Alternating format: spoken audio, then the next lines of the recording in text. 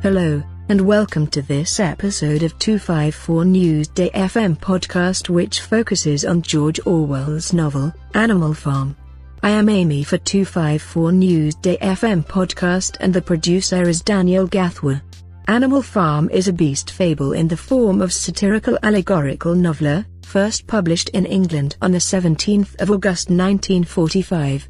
It tells the story of a group of farm animals who rebel against their human farmer, hoping to create a society where the animals can be equal, free, and happy. Ultimately, the rebellion is betrayed, and under the dictatorship of a pig named Napoleon, the farm ends up in a state as bad as it was before. According to Orwell, Animal Farm reflects events leading up to the Russian Revolution of 1917 and then on into the Stalinist era of the Soviet Union. Orwell, a democratic socialist, was a critic of Joseph Stalin and hostile to Moscow-directed Stalinism, an attitude that was critically shaped by his experiences during the Spanish Civil War. Orwell wrote the book between November 1943 and February 1944, when the United Kingdom was in its wartime alliance with the Soviet Union against Nazi Germany, and the British intelligentsia held Stalin in high esteem, a phenomenon Orwell hated. The manuscript was initially rejected by a number of British and American publishers, including one of Orwell's own, Victor Gollancz, which delayed its publication. It became a great commercial success when it did appear, partly because international relations were transformed as the wartime alliance gave way to the Cold War. Time magazine chose the book as one of the 100 best English language novels, 1923 to 2005. It also featured at number 31 on the Modern Library list of best 20th century novels, and number 46 on the BBC's The Big Read poll. It won a Retrospective Hugo Award in 1996 and is included in the Great Books of the Western World selection. Part 1. Mr. Jones of the Manor Farm had locked the hen houses for the night, but was too drunk to remember to shut the pop holes. With the ring of light from his lantern dancing from side to side, he lurched across the yard, kicked off his boots at the back door, drew himself a last glass of beer from the barrel in the scullery, and made his way up to bed, where Mrs. Jones was already snoring. As soon as the light in the bedroom went out, there was a stirring and a fluttering all through the farm buildings. Word had gone round during the day that old Major, the prize middle white boar, had had a strange dream on the previous night and wished to communicate it to the other animals.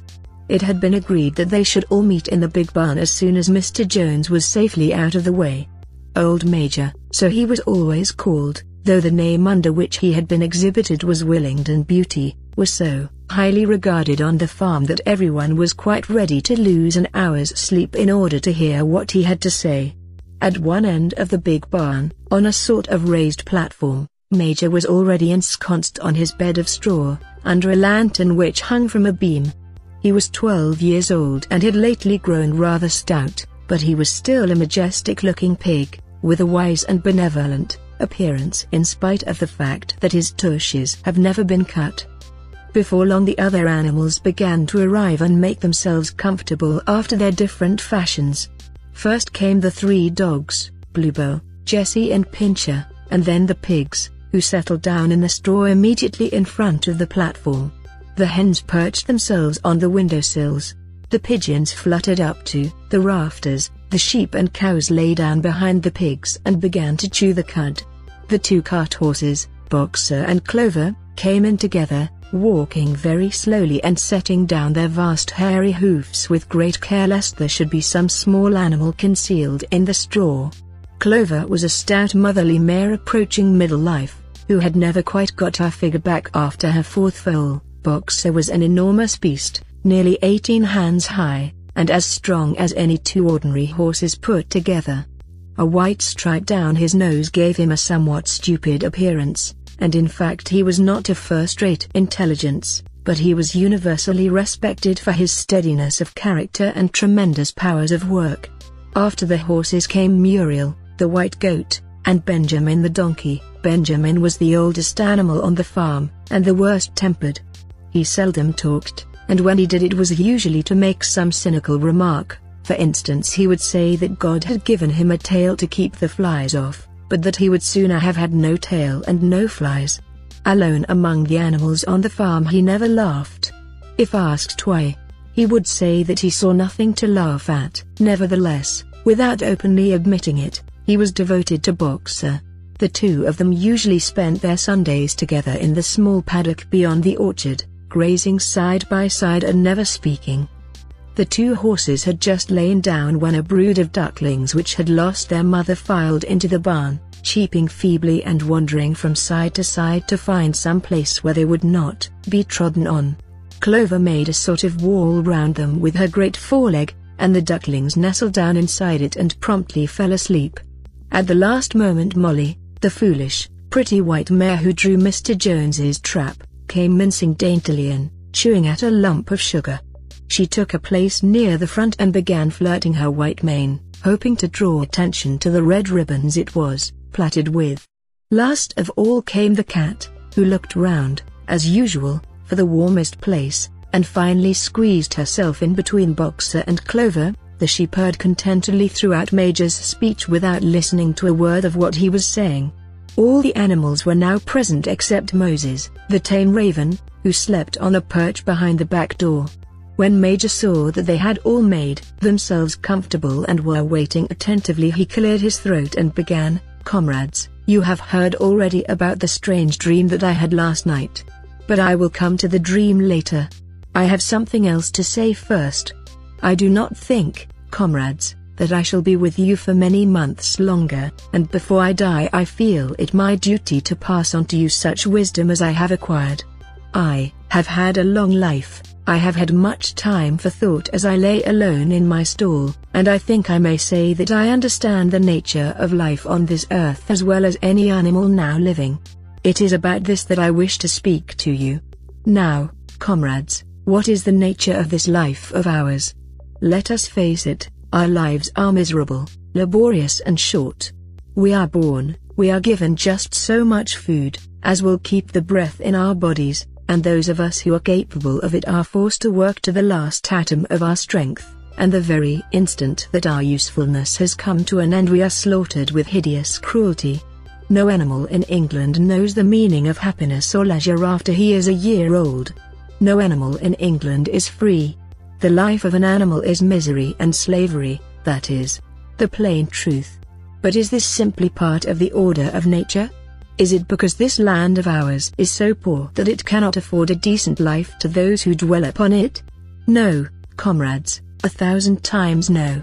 The soil of England is fertile, its climate is good, it is capable of affording food in abundance to an enormously great number of animals that now inhabit it. This single farm of ours would support a dozen horses, 20 cows, hundreds of sheep, and all them living in a comfort and a dignity that are now almost beyond our imagining. Why then do we continue in this miserable condition? Because nearly the whole of the produce of our labor is stolen from us by human beings. There, comrades, is the answer to all our problems. It is summed up in a single word: man. Man is the only real enemy we have.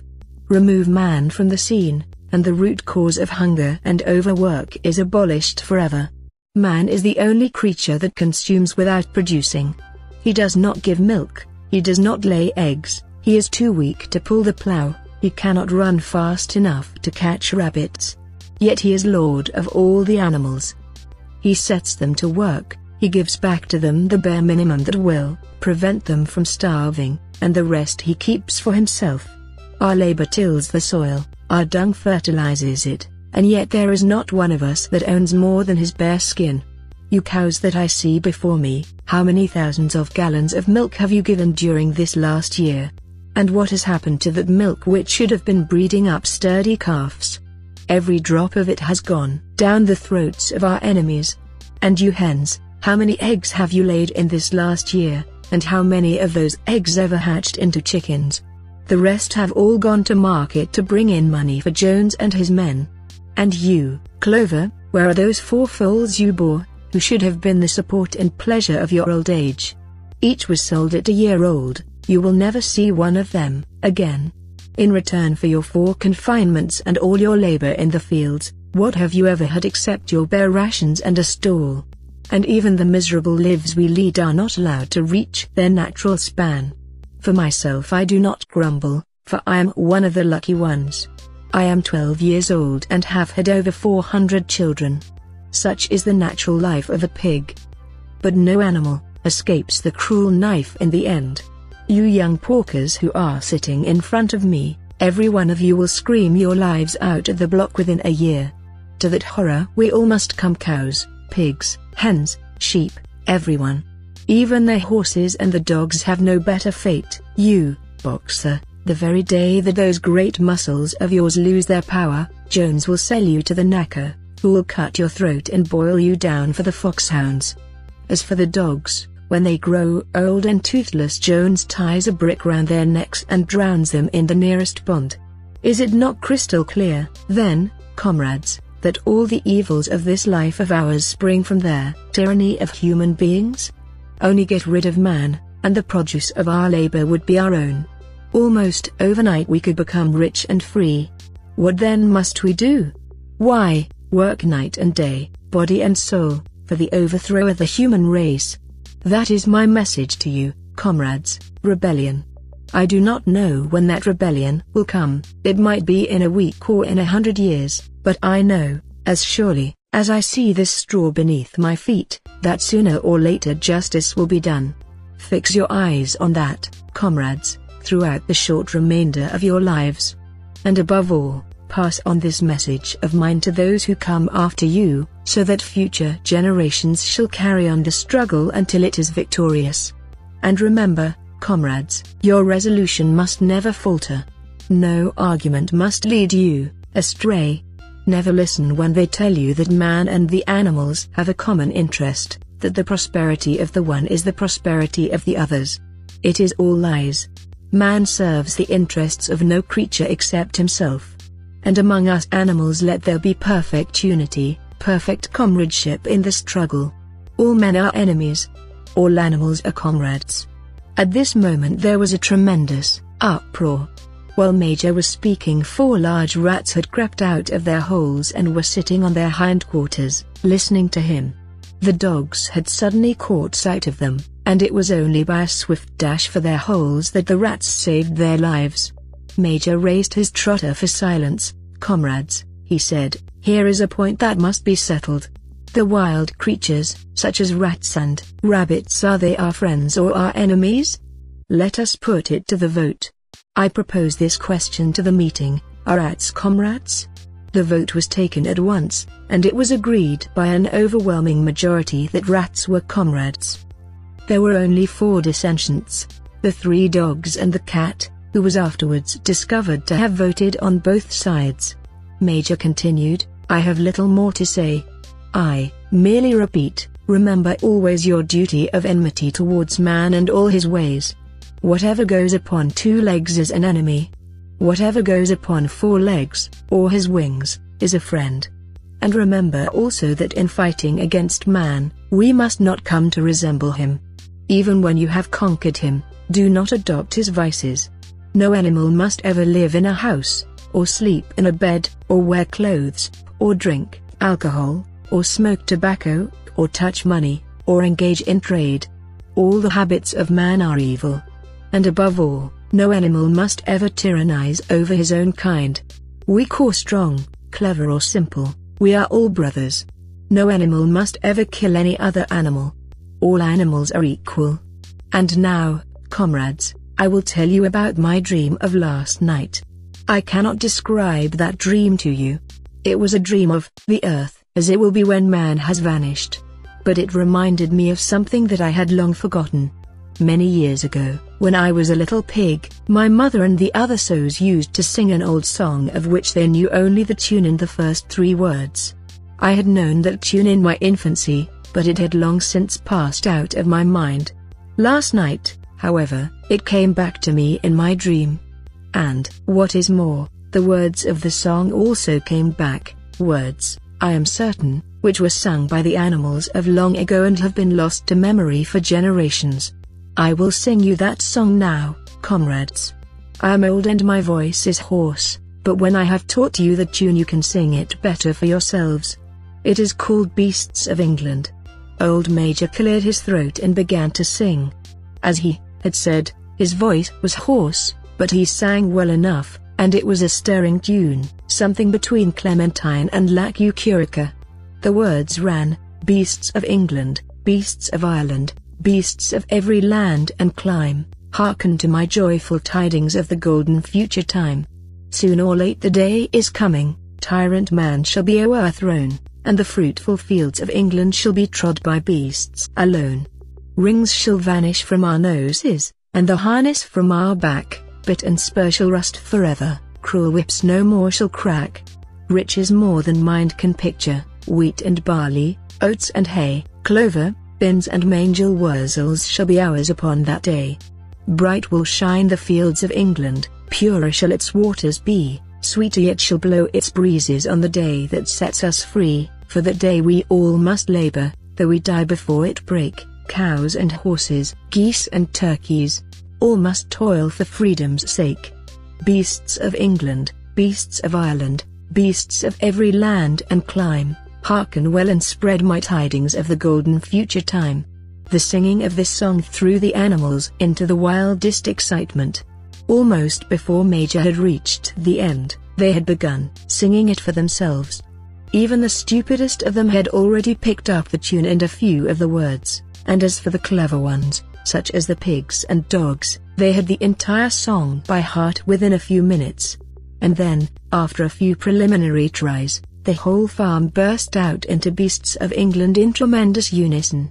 The cows lowed it, the dogs whined it, the sheep bleated it, their horses whinnied it, the ducks quacked it.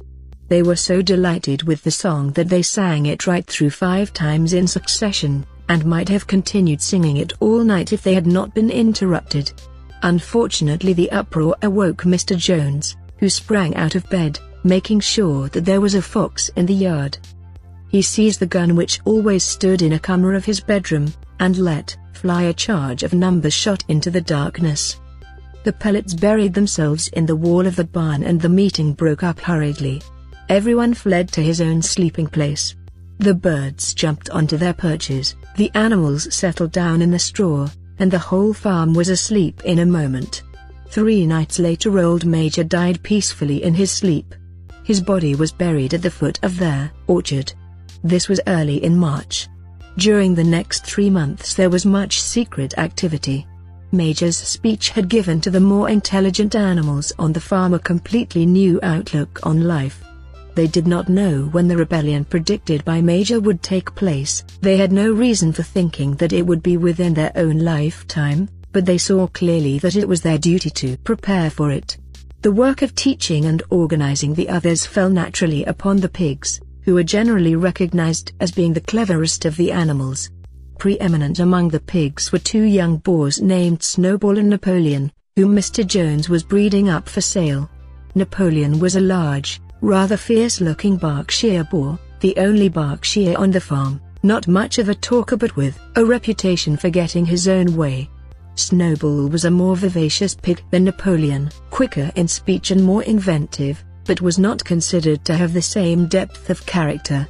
All the other male pigs on the farm were porkers. The best known among them was a small fat pig named Squealer, with very round cheeks, twinkling eyes, nimble movements and a shrill voice. He was a brilliant talker, and when he was arguing some difficult point he had a way of skipping from side to side and whisking his tail which was somehow very persuasive. The others said of Squealer that he could turn black into white. These 3 had elaborated old Major's teachings into a complete system of thought, to which they gave the name of animalism. Several nights a week, after Mr. Jones was asleep, they held secret meetings in the barn and expounded the principles of animalism to the others.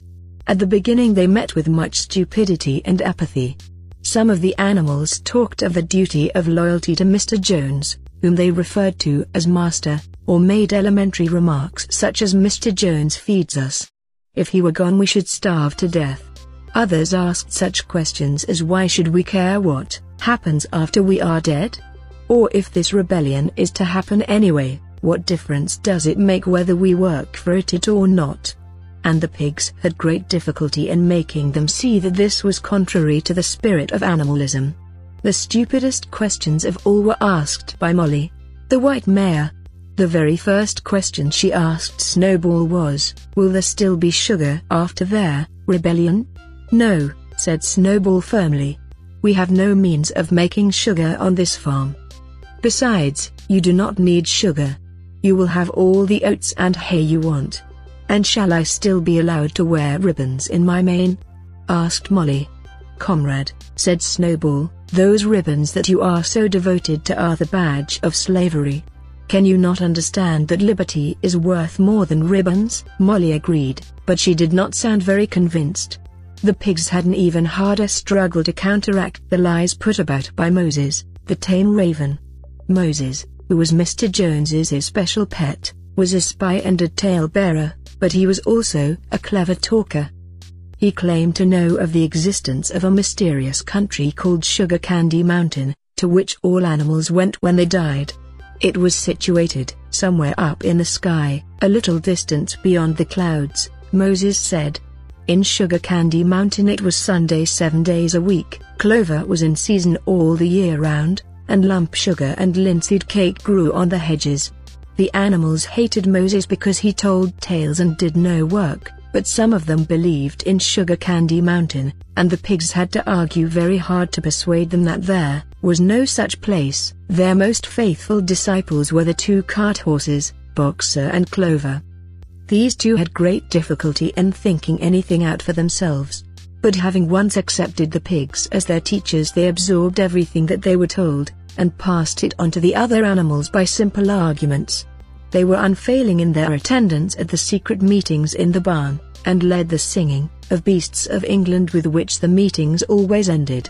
Now, as it turned out, the rebellion was achieved much earlier and more easily than anyone had expected.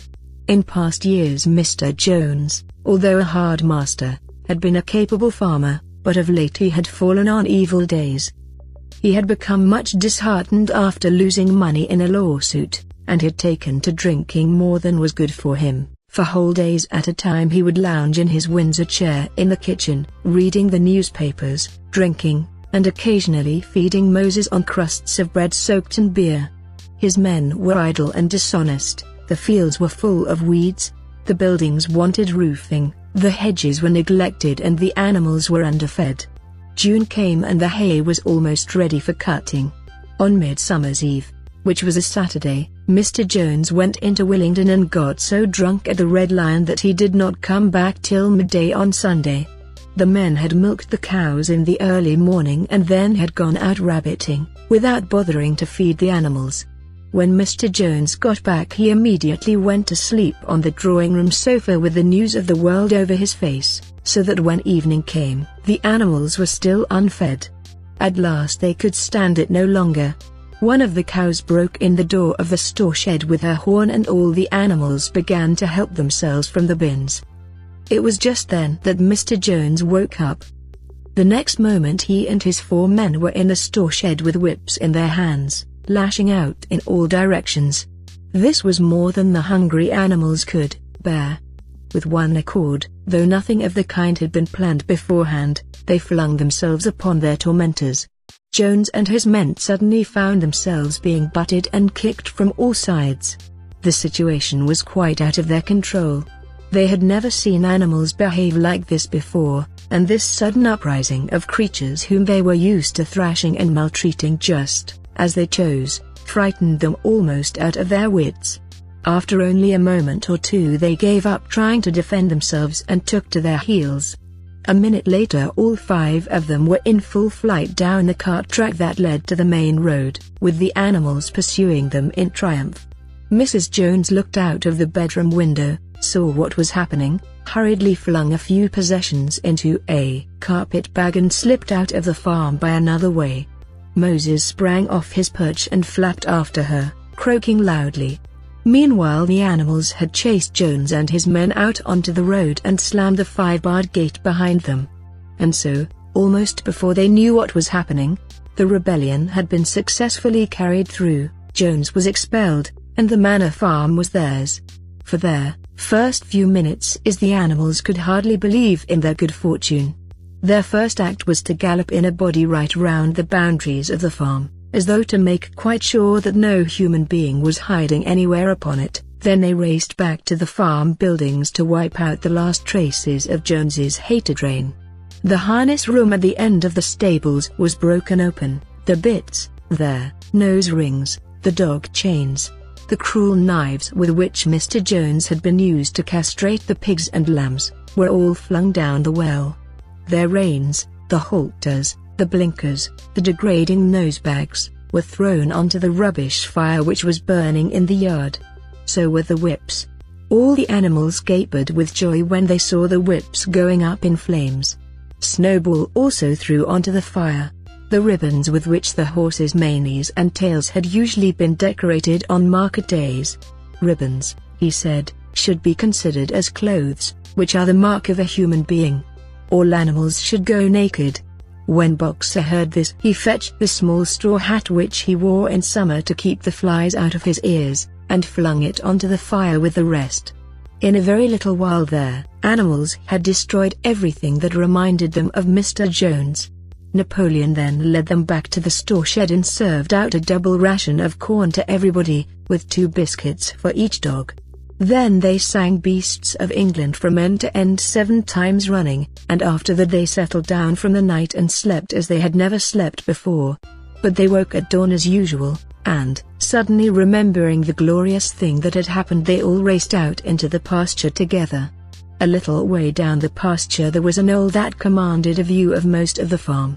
The animals rushed to the top of it and gazed round them in the clear morning light. Yes, it was theirs. Everything that they could see was theirs. In the ecstasy of that thought they gamboled round and round. They hurled themselves into the air in great leaps of excitement. They rolled in the dew, they cropped mouthfuls of the sweet summer grass, they kicked up clods of the black earth and snuffed its rich scent. Then they made a tour of inspection of the whole farm and surveyed with speechless admiration the ploughland, the hayfield, the orchard, the pool, the spinney. It was as though they had never seen these things before, and even now they could hardly believe that it was all their own. Then they filed back to the farm buildings and halted in silence outside the door of the farmhouse. That was theirs too, but they were frightened to go inside. After a moment, however, Snowball and Napoleon butted the door open with their shoulders and the animals entered in single file, walking with the utmost care for fear of disturbing anything.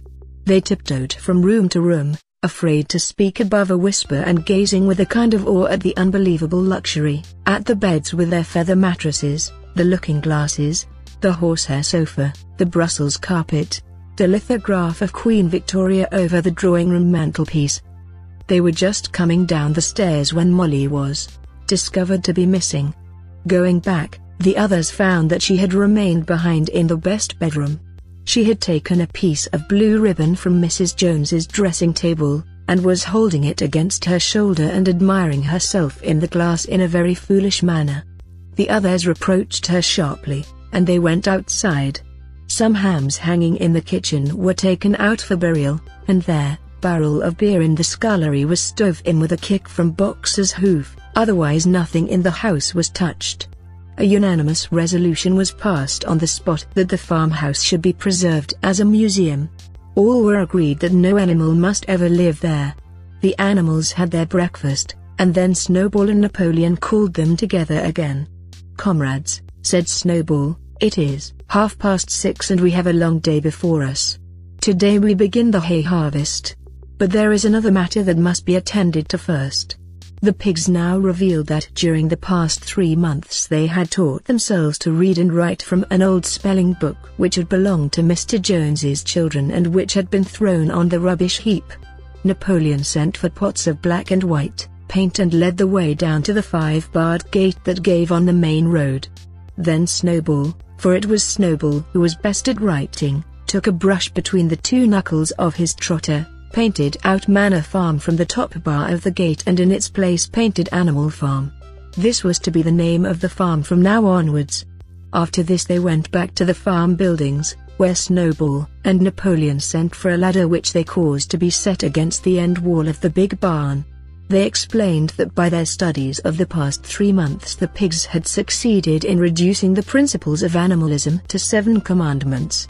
These 7 commandments would now be inscribed on the wall. They would form an unalterable law by which all the animals on Animal Farm must live forever after. With some difficulty, for it is not easy for a pig to balance himself on a ladder, Snowball climbed up and set to work, with Squealer a few rungs below him holding the paint pot. The commandments were written on the tarred wall in great white letters that could be read 30 yards away. They ran thus: 1. Whatever goes upon 2 legs is an enemy. 2. Whatever goes upon 4 legs, or has wings, is a friend. 3. No animal shall wear clothes. 4. No animal shall sleep in a bed. 5. No animal shall drink alcohol. 6. No animal shall kill any other animal. 7. All animals are equal. It was very neatly written, and except that friend was written friend and one of the S's was the wrong way round, the spelling was correct all the way through. Snowball read it loud for the benefit of the others. All the animals nodded in complete agreement, and the cleverer ones at once began to learn the commandments by heart. Now, comrades, cried Snowball, throwing down the paintbrush, to the hayfield. Let us make it a point of honor to get in the harvest more quickly than Jones and his men could do. But at this moment the 3 cows, who had seemed uneasy for some time past, set up a loud lowing. They had not been milked for 24 hours, and their udders were almost bursting. After a little thought the pigs sent for buckets and milked the cows fairly successfully, their trotters being well adapted to this task. Soon there were 5 buckets of frothing creamy milk at which many of the animals looked with considerable interest. "What is going to happen to all that milk?" said someone. "Jones used some time to mix some of it in our mash," said one of the hens. "Never mind the milk, comrades," cried Napoleon, placing himself in front of the buckets. "That will be attended to. The harvest is more important. Comrade Snowball will lead the way. I shall follow in a few minutes. Forward, comrades. The hay is waiting." So the animals trooped down to the hayfield to begin the harvest, and when they came back in the evening it was noticed that the milk had disappeared. How they toiled and sweated to get the hay in. But their efforts were rewarded, for the harvest was an even bigger success than they had hoped. Sometimes the work was hard. The implements had been designed for human beings and not for animals, and it was a great drawback that no animal was able to use any tool that involved standing on his hind legs. But the pigs were so clever that they could think of a way round every difficulty. As for the horses, they knew every inch of the field, and in fact understood the business of mowing and raking far better than Jones and his men had ever done. The pigs did not actually work, but directed and supervised the others. With their superior knowledge it was natural that they should assume the leadership. Boxer and Clover would harness themselves to the cutter or the horse rake. No bits or reins were needed in these days, of course, and tramp steadily round and round the field with a pig walking behind and calling out "Gee up, comrade," or "Woe back, comrade," as the case might be. And every animal down to the humblest worked at turning the hay and gathering it. Even the ducks and hens toiled to and fro all day in the sun, carrying tiny wisps of hay in their beaks. In the end they finished the harvest in 2 days less time than it had usually taken Jones and his men. Moreover, it was the biggest harvest that the farm had ever seen. There was no wastage whatever. The hens and ducks with their sharp eyes had gathered up the very last stalk, and not an animal on the farm had stolen so much as a mouthful. All through that summer the work of the farm went like clockwork. The animals were happy as they had never conceived it possible to be. Every mouthful of food was an acute positive pleasure, now that it was truly their own food, produced by themselves and for themselves, not doled out to them by a grudging master. With the worthless parasitical human beings gone, there was more for everyone to eat. There was more leisure too, inexperienced though the animals were. They met with many difficulties. For instance, later in the year, when they harvested the corn, they had to tread it out in the ancient style and blow away the chaff with their breath, since the farm possessed no threshing machine. But the pigs, with their cleverness, and Boxer, with his tremendous muscles, always pulled them through. Boxer was the admiration of everybody. He had been a hard worker even in Jones's time, but now he seemed more like 3 horses than one. There were days when the entire work of the farm seemed to rest upon his mighty shoulders. From morning to night he was pushing and pulling, always at the spot where the work was hardest. He had made an arrangement with one of the cockerels to call him in the mornings half an hour earlier than anyone else, and would put in some volunteer labor at whatever seemed to be most needed, before the regular day's work began. His answer to every problem, every setback, was "I will work harder," which he had adopted as his personal motto. But everyone worked according to his capacity. The hens and ducks, for instance, saved 5 bushels of corn at the harvest by gathering up the stray grains. Nobody stole, nobody grumbled over his rations. The quarreling and biting and jealousy which had been normal features of life in the old days had almost disappeared. Nobody shirked, or almost nobody. Molly, it was true, was not good at getting up in the mornings, and had a way of leaving work early, on the ground that there was a stone in her hoof. And the behavior of the cat was somewhat peculiar. It was soon noticed that when there was work to be done the cat could never be found. She would vanish for hours on end, and then reappear at meal times, or in the evening after work was over, as though nothing had happened.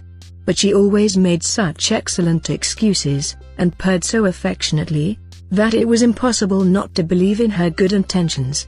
Old Benjamin, the donkey, seemed quite unchanged since the rebellion. He did his work in the same slow, obstinate way as he had done it in Jones's time, never shirking and never volunteering for extra work either.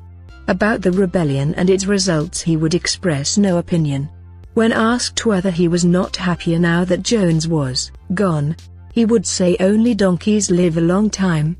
None of you has ever seen a dead donkey, and the others had to be content with this cryptic answer. On Sundays there was no work. Breakfast was an hour later than usual, and after breakfast there was a ceremony which was observed every week without fail. First came the hoisting of the flag. Snowball had found in the harness room an old green tablecloth of Mrs. Jones's and had painted on it a hoof and a horn in white. This was run up the flagstaff in the farmhouse garden every Sunday morning. The flag was green, Snowball explained, to represent the green fields of England, while the hoof and horn signified the future republic of the animals which would arise when the human race had been finally overthrown. After the hoisting of the flag, all the animals trooped into the big barn for a general assembly which was known as the meeting. Here the work of the coming week was planned out and resolutions were put forward and debated. It was always the pigs who put forward the resolutions. The other animals understood how to vote, but could never think of any resolutions of their own. Snowball and Napoleon were by far the most active in the debates. But it was noticed that these two were never in agreement. Whatever suggestion either of them made, the other could be counted on to oppose it. Even when it was resolved, a thing no one could object to in itself, to set aside the small paddock behind the orchard as a home of rest for animals who were past work, there was a stormy debate over the correct retiring age for each class of animal. The meeting always ended with the singing of Beasts of England, and the afternoon was given up to recreation. The pigs had set aside the harness room as a headquarters for themselves. Here, in the evenings, they studied blacksmithing, carpentering and other necessary arts from books which they had brought out of the farmhouse. Snowball also busied himself with organizing the other animals into what he called animal committees. He was indefatigable at this. He formed the Egg Production Committee for the hens, the Clean Tails League for the cows, the Wild Comrades Re-Education Committee. The object of this was to tame the rats and rabbits, the Whiter Wool Movement for the sheep, and various others, besides instituting classes in reading and writing. On the whole these projects were a failure. The attempt to tame the wild creatures, for instance, broke down almost immediately. they continued to behave very much as before, and when treated with generosity simply took advantage of it. The cat joined the re-education committee and was very active in it for some days. She was seen one day sitting on a roof and talking to some sparrows who were just out of her reach. She was telling them that all animals were now comrades and that any sparrow who chose could come and perch on her paw, but the sparrows kept their distance. The reading and writing classes, however, were a great success. By the autumn almost every animal on the farm was literate in some degree. As for the pigs, they could already read and write perfectly. The dogs learned to read fairly well, but were not interested in reading anything except the 7 Commandments. Muriel, the goat, could read somewhat better than the dogs, and sometimes used to read to the others in the evenings from scraps of newspaper which she found on the rubbish heap.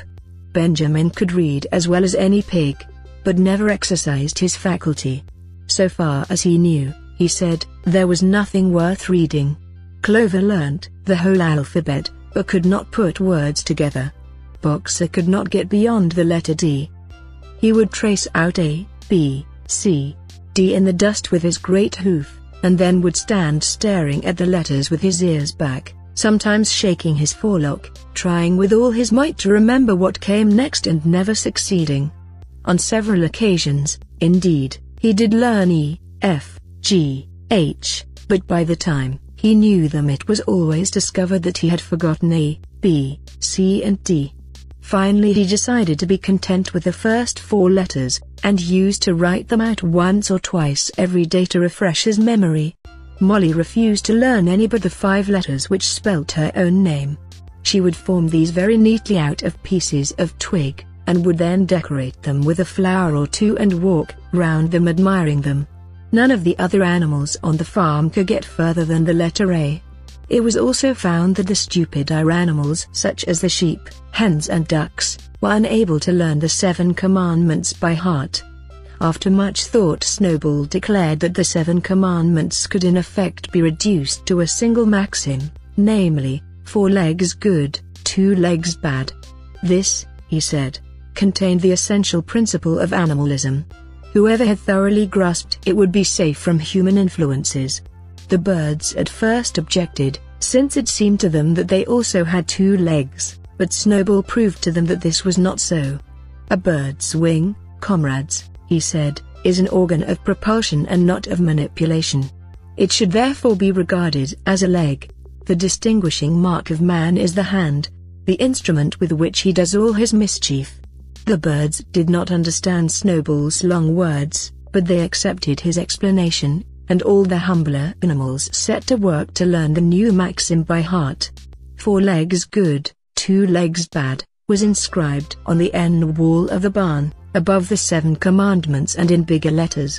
When they had once got it by heart the sheep developed a great liking for this maxim, and often as they lay in the field they would all start bleating 4 legs good, 2 legs bad, 4 legs good, 2 legs bad, and keep it up for hours on end, never growing tired of it.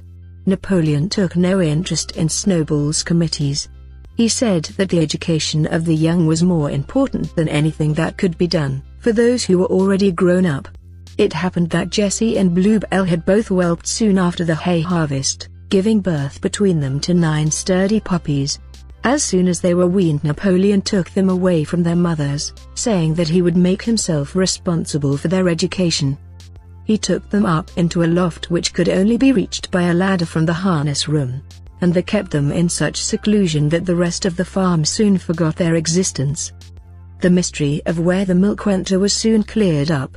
It was mixed every day into the pig's mash. The early apples were now ripening, and the grass of the orchard was littered with windfalls.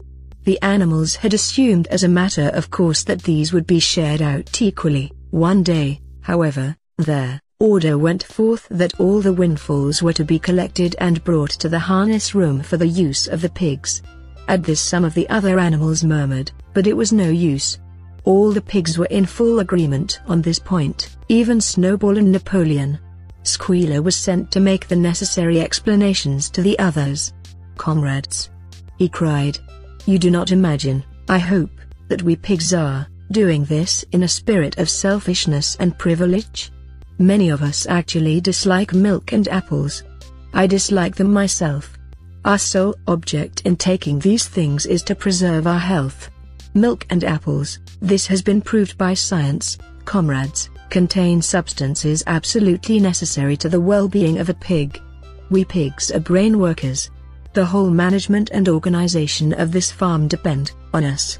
Day and night we are watching over your welfare. It is for your sake that we drink that milk and eat those apples. Do you know what would happen if we pigs failed in our duty?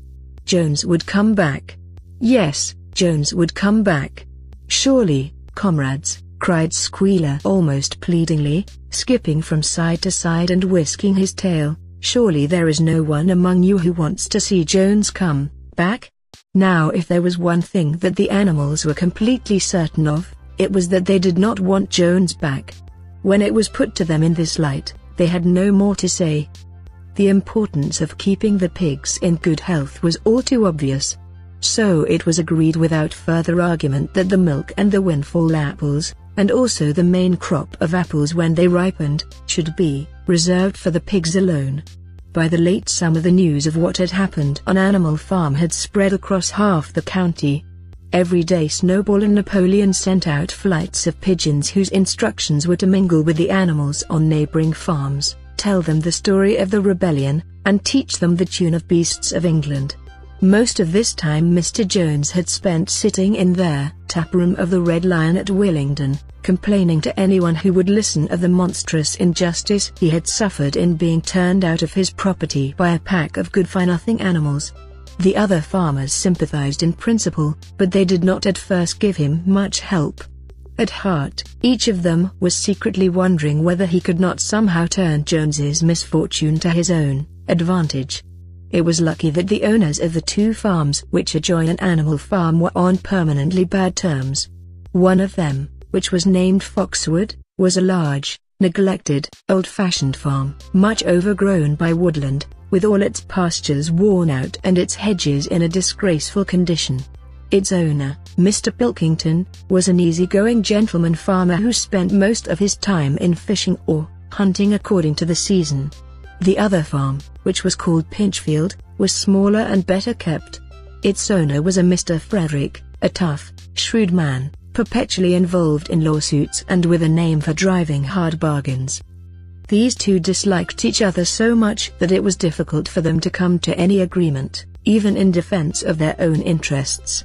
Nevertheless they were both thoroughly frightened by the rebellion on Animal Farm, and very anxious to prevent their own animals from learning too much about it. At first they pretended to laugh, to scorn the idea of animals managing a farm for themselves. The whole thing would be over in a fortnight, they said. They put it about that the animals on the manor farm, they insisted on calling it the manor farm, they would not tolerate the name Animal Farm, were perpetually fighting among themselves and were also rapidly starving to death. When time passed and the animals had evidently not starved to death, Frederick and Pilkington changed their tune and began to talk of the terrible wickedness that now flourished on Animal Farm. It was given out that the animals practiced cannibalism, tortured one another with red-hot horseshoes and had their females in common. This was what came of rebelling against the laws of nature, Frederick and Pilkington said. However, these stories were never fully believed. Rumors of a wonderful farm, where the human beings had been turned out and the animals managed their own affairs, continued to circulate in vague and distorted forms, and throughout that year a wave of rebelliousness ran through the countryside. Bulls which had always been tractable suddenly turned savage, sheep broke down hedges and devoured the clover, cows kicked the pail over, hunters refused their fences and shot their riders onto the other side. Above all, the tune and even the words of Beasts of England were known everywhere. It had spread with astonishing speed. The human beings could not contain their rage when they heard this song, though they pretended to think it merely ridiculous. They could not understand, they said, how even animals could bring themselves to sing such contemptible rubbish. Any animal caught singing it was given a flogging on the spot. And yet the song was irrepressible. The blackbirds whistled it in the hedges, the pigeons cooed it in the elms, It got into the din of the smithies and the tune of the church bells. And when the human beings listened to it, they secretly trembled, hearing in it a prophecy of their future doom. Early in October, when the corn was cut and stacked and some of it was already threshed, a flight of pigeons came whirling through the air and alighted in the yard of Animal Farm in the wildest excitement. Jones and all his men, with half a dozen others from Foxwood and Pinchfield, had entered the 5-barred gate and were coming up the cart track that led to the farm. They were all carrying sticks, except Jones, who was marching ahead with a gun in his hands. Obviously, they were going to attempt the recapture of the farm. This had long been expected, and all preparations had been made. Snowball, who had studied an old book of Julius Caesar's campaigns which he had found in the farmhouse, was in charge of the defensive operations.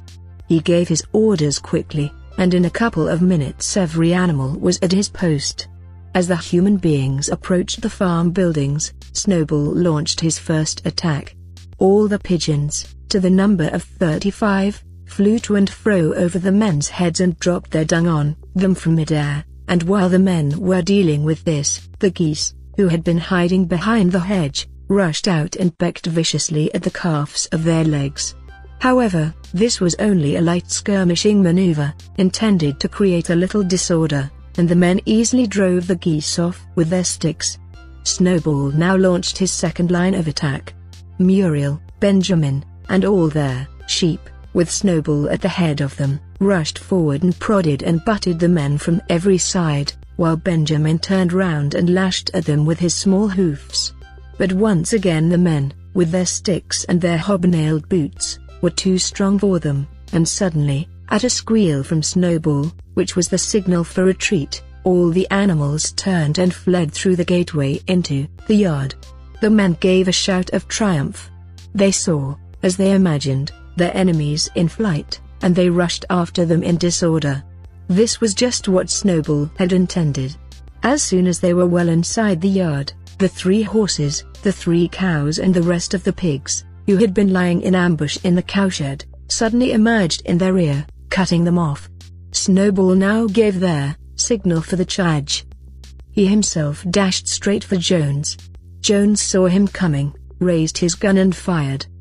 The pellets scored bloody streaks along Snowball's back, and a sheep dropped dead. Without halting for an instant, Snowball flung his 15-stone against Jones's legs. Jones was hurled into a pile of dung and his gun flew out of his hands. But the most terrifying spectacle of all was Boxer, rearing up on his hind legs and striking out with his great iron-shod hoofs like a stallion. His very first blow took a stable lad from Foxwood on the skull and stretched him lifeless in the mud. At the sight, several men dropped their sticks and tried to run. Panic overtook them, and the next moment all the animals together were chasing them round and round the yard. They were gored, kicked, bitten, trampled on. There was not an animal on the farm that did not take vengeance on them after his own fashion. Even the cat suddenly leapt off a roof onto a cowman's shoulders and sank her claws into his neck, at which he yelled horribly. At a moment when the opening was clear, the men were glad enough to rush out of the yard and make a bolt for the main road. And so within 5 minutes of their invasion they were in ignominious retreat by the same way as they had come, with a flock of geese hissing after them and pecking at their calves all the way. All the men were gone except one. Back in the yard, Boxer was pawing with his hoof at the stable lad who lay face down in the mud, trying to turn him over. The boy did not stir. "He is dead," said Boxer sorrowfully. "I had no intention of doing that. I forgot that I was wearing iron shoes. Who'll believe that I did not do this on purpose?" "No sentimentality, comrade," cried Snowball, from whose wounds the blood was still dripping. "War is war. The only good human being is a dead one. I have no wish to take life, not even human life," repeated Boxer, and his eyes were full of tears. "Where is Molly?" exclaimed somebody. Molly in fact was missing. For a moment there was great alarm. It was feared that the men might have harmed her in some way, or even carried her off with them. In the end, however, she was found hiding in her stall with her head buried among the hay in the manger. She had taken to flight as soon as the gun went off. And when the others came back from looking for her, it was to find that the stable lad, who in fact was only stunned, had already recovered and made off. The animals had now reassembled in the wildest excitement, each recounting his own exploits in the battle at the top of his voice. An impromptu celebration of the victory was held immediately. The flag was run up and Beasts of England was sung a number of times. Then the sheep who had been killed was given a solemn funeral, a hawthorn bush being planted on her grave. At the graveside, Snowball made a little speech, emphasizing the need for all animals to be ready to die for Animal Farm if need be. The animals decided unanimously to create a military decoration, Animal Hero, First Class, which was conferred there and then on Snowball and Boxer. It consisted of a brass medal. They were really some old horse brasses which had been found in the harness room, to be worn on Sundays and holidays. There was also Animal Hero, Second Class, which was conferred posthumously on a dead sheep. There was much discussion as to what the battle should be called. By the end it was named the Battle of the Cowshed, since that was where the ambush had been sprung. Mr. Jones's gun had been found lying in the mud, and it was known that there was a supply of cartridges in the farmhouse. It was decided to set the gun up at the foot of the flagstaff, like a piece of artillery, and to fire it twice a year, once on October the 12th, the anniversary of the Battle of the Cowshed, and once on Midsummer Day, the anniversary of the rebellion. Part 2 is next in a short while.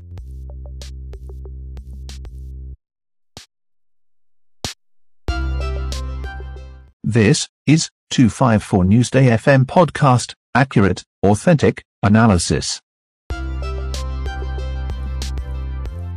Part 2. As winter drew on, Molly became more and more troublesome. She was late for work every morning and excused herself by saying that she had overslept, and she complained of mysterious pains, although her appetite was excellent. On every kind of pretext she would run away from work and go to the drinking pool, where she would stand foolishly gazing at her own reflection in the water. But there were also rumors of something more serious. One day as Molly strolled blithely into the yard, flirting her long tail and chewing at a stalk of hay, Clover took her aside. "Molly," she said, "I have something very serious to say to you. This morning I saw you looking over the hedge that divides Animal Farm from Foxwood. One of Mr. Pilkington's men was standing on the other side of their hedge. And I was a long way away, but I am almost certain I saw this. He was talking to you and you were allowing him to stroke your nose. What does that mean, Molly?" "He didn't. I wasn't." "It isn't true," cried Molly, beginning to prance about and paw the ground. "Molly, look me in the face. Do you give me your word of honor that that man was not stroking your nose?" "It isn't true," repeated Molly, but she could not look Clover in the face, and the next moment she took to her heels and galloped away into the field. A thought struck Clover. Without saying anything to the others, she went to Molly's stall and turned over the straw with her hoof. Hidden under the straw was a little pile of lump sugar and several bunches of ribbon of different colors. 3 days later Molly disappeared. For some weeks nothing was known of her whereabouts. Then the pigeons reported that they had seen her on the other side of Willingdon. She was between the shafts of a smart dog cart painted red and black, which was standing outside a public house. A fat red-faced man in check breeches and gaiters, who looked like a publican, was stroking her nose and feeding her with sugar. Her coat was newly clipped and she wore a scarlet ribbon round her forelock. She appeared to be enjoying herself, so the pigeons said. None of the animals ever mentioned Molly again. In January there came bitterly hard weather. The earth was like iron, and nothing could be done in the fields. Many meetings were held in the big barn, and the pigs occupied themselves with planning out the work of the coming season. It had come to be accepted that the pigs, who were manifestly cleverer than the other animals, should decide all questions of farm policy, though their decisions had to be ratified by a majority vote.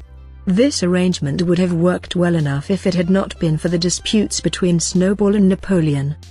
These two disagreed at every point where disagreement was possible. If one of them suggested sowing a bigger acreage with barley, the other was certain to demand a bigger acreage of oats, and if one of them said that such and such a field was just right for cabbages, the other would declare that it was useless for anything except roots. Each had his own following, and there were some violent debates.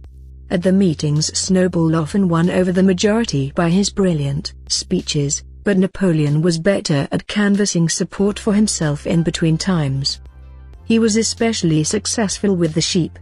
Of late the sheep had taken to bleating 4 legs good, 2 legs bad, both in and out of season, and they often interrupted the meeting with this. It was noticed that they were especially liable to break into 4 legs good, 2 legs bad at crucial moments in Snowball's speeches.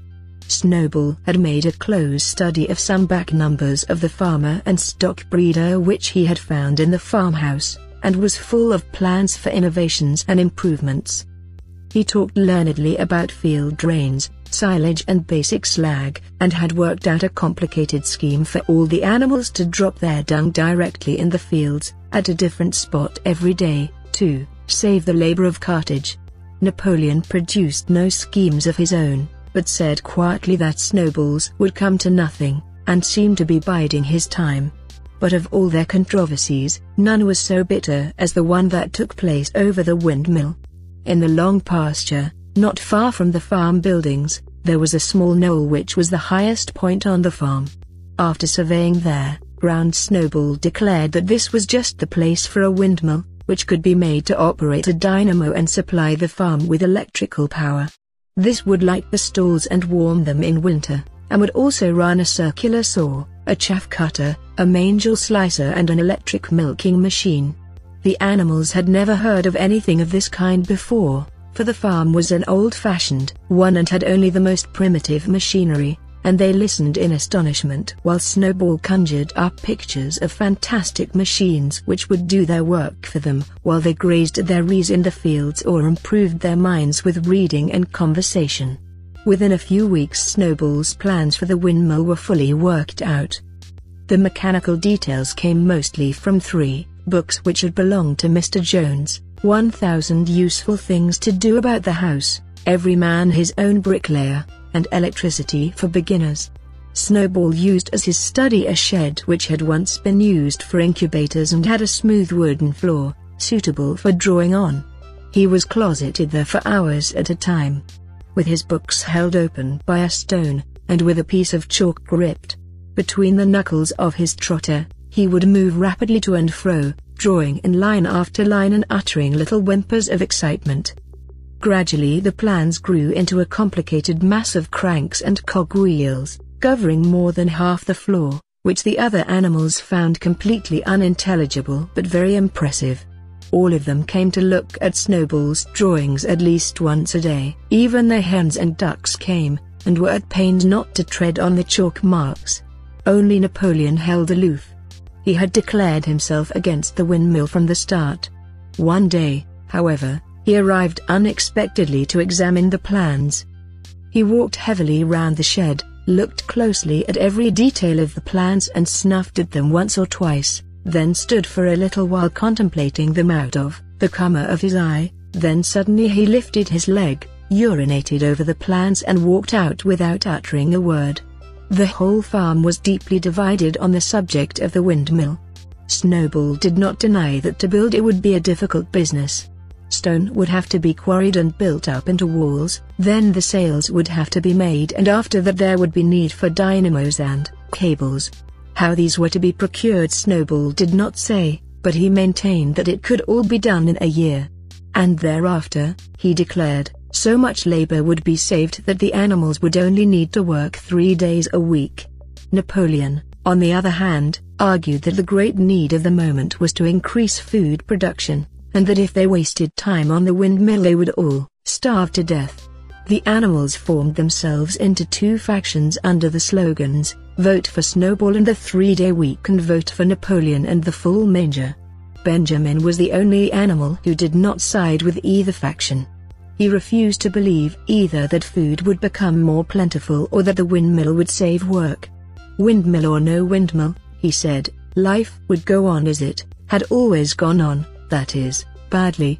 Apart from the disputes over the windmill, there was the question of the defense of the farm.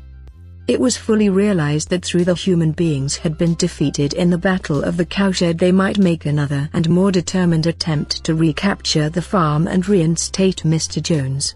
They had all the more reason for doing so because the news of their defeat had spread across the countryside and made the animals on the neighboring farms more restive than ever. As usual, Snowball and Napoleon were in disagreement. According to Napoleon, what the animals must do was to procure firearms and train themselves in the use of them. According to Snowball, they must send out more and more pigeons and stir up rebellion among the animals on the other farms. The one argued that if they could not defend themselves they were bound to be conquered, the other argued that if rebellions happened everywhere they would have no need to defend themselves. The animals listened first to Napoleon, then to Snowball, and could not make up their minds which was right. Indeed, they always found themselves in agreement with the one who was speaking at the moment. At last the day came when Snowball's plans were completed. At the meeting on the following Sunday, the question of whether or not to begin work on the windmill was to be put to the vote. When the animals had assembled in the big barn, Snowball stood up and, though occasionally interrupted by bleating from the sheep, set forth his reasons for advocating the building of the windmill. Then Napoleon stood up to reply. He said very quietly that the windmill was nonsense and that he advised nobody to vote for it, and promptly sat down again. He had spoken for barely 30 seconds, and seemed almost indifferent as to the effect he produced. At this, Snowball sprang to his feet, and shouting down the sheep, who had begun bleating again, broke into a passionate appeal in favor of the windmill. Until now the animals had been about equally divided in their sympathies, but in a moment Snowball's eloquence had carried them away. In glowing sentences he painted a picture of Animal Farm as it might be when sordid labor was lifted from the animals' backs. His imagination had now run far beyond chaff cutters and turnip slicers. Electricity, he said, could operate threshing machines, plows, harrows, rollers and reapers and binders. Besides supplying every stall with its own electric light, hot and cold water and an electric heater. By the time he had finished speaking there was no doubt as to which way the vote would go. But just at this moment Napoleon stood up and, casting a peculiar sidelong look at Snowball, uttered a high-pitched whimper of a kind no one had ever heard him utter before. At this there was a terrible baying sound outside, and 9 enormous dogs wearing brass-studded collars came bounding into the barn. They dashed straight for Snowball, who only sprang from his place just in time to escape their snapping jaws. In a moment he was out of the door and they were after him. Too amazed and frightened to speak, all the animals crowded through the door to watch the chase. Snowball was racing across the long pasture that led to the road. He was running as only a pig can run, but the dogs were close on his heels. Suddenly he slipped and it seemed certain that they had him. Then he was up again, running faster than ever, then the dogs were gaining on him again. One of them all but closed his jaws on Snowball's tail, but Snowball whisked it free just in time. Then he put on an extra spurt and, with a few inches to spare, slipped through a hole in the hedge and was seen no more. Silent and terrified, the animals crept back into the barn. In a moment the dogs came bounding back. At first no one had been able to imagine where these creatures came from, but the problem was soon solved. They were the puppies whom Napoleon had taken away from their mothers and reared privately. Though not yet full grown they were huge dogs, and as fierce-looking as wolves. They kept close to Napoleon. It was noticed that they wagged their tails to him in the same way as the other dogs had been used to do to Mr. Jones. Napoleon, with the dogs following him, now mounted onto the raised portion of their floor where Major had previously stood to deliver his speech. He announced that from now on the Sunday morning meetings would come to an end. They were unnecessary, he said, and wasted time. In future all questions relating to the working of the farm would be settled by a special committee or pigs, presided over by himself. These would meet in private and afterwards communicate their decisions to the others. The animals would still assemble on Sunday mornings to salute the flag, sing beasts of England and receive their orders for the week, but there would be no more debates. In spite of the shock that Snowball's expulsion had given them, the animals were dismayed by this announcement. Several of them would have protested if they could have found the right arguments. Even Boxer was vaguely troubled. He set his ears back, shook his forelock several times, and tried hard to marshal his thoughts, but in the end he could not think of anything to say. Some of the pigs themselves, however, were more articulate. 4 young porkers in the front row uttered shrill squeals of disapproval, and all 4 of them sprang to their feet and began speaking at once. But suddenly the dogs, sitting round Napoleon, let out deep, menacing growls, and the pigs fell silent and sat down again. Then the sheep broke out into a tremendous bleating of 4 legs good, 2 legs bad, which went on for nearly a quarter of an hour and put an end to any chance of discussion.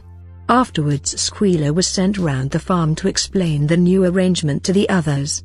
"Comrades," he said, "I trust that every animal here appreciates the sacrifice that Comrade Napoleon has made in taking this extra labor upon himself.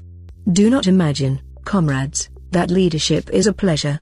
On the contrary, it is a deep and heavy responsibility. No one believes more firmly than Comrade Napoleon that all animals are equal. He would be only too happy to let you make your decisions for yourselves. But sometimes you might make the wrong decisions, comrades, and then where should we be? Suppose you had decided to follow Snowball, with his moonshine of windmills, Snowball, who, as we now know, was no better than a criminal. He fought bravely at the Battle of the Cowshed, said somebody. Bravery is not enough, said Squealer. Loyalty and obedience are more important.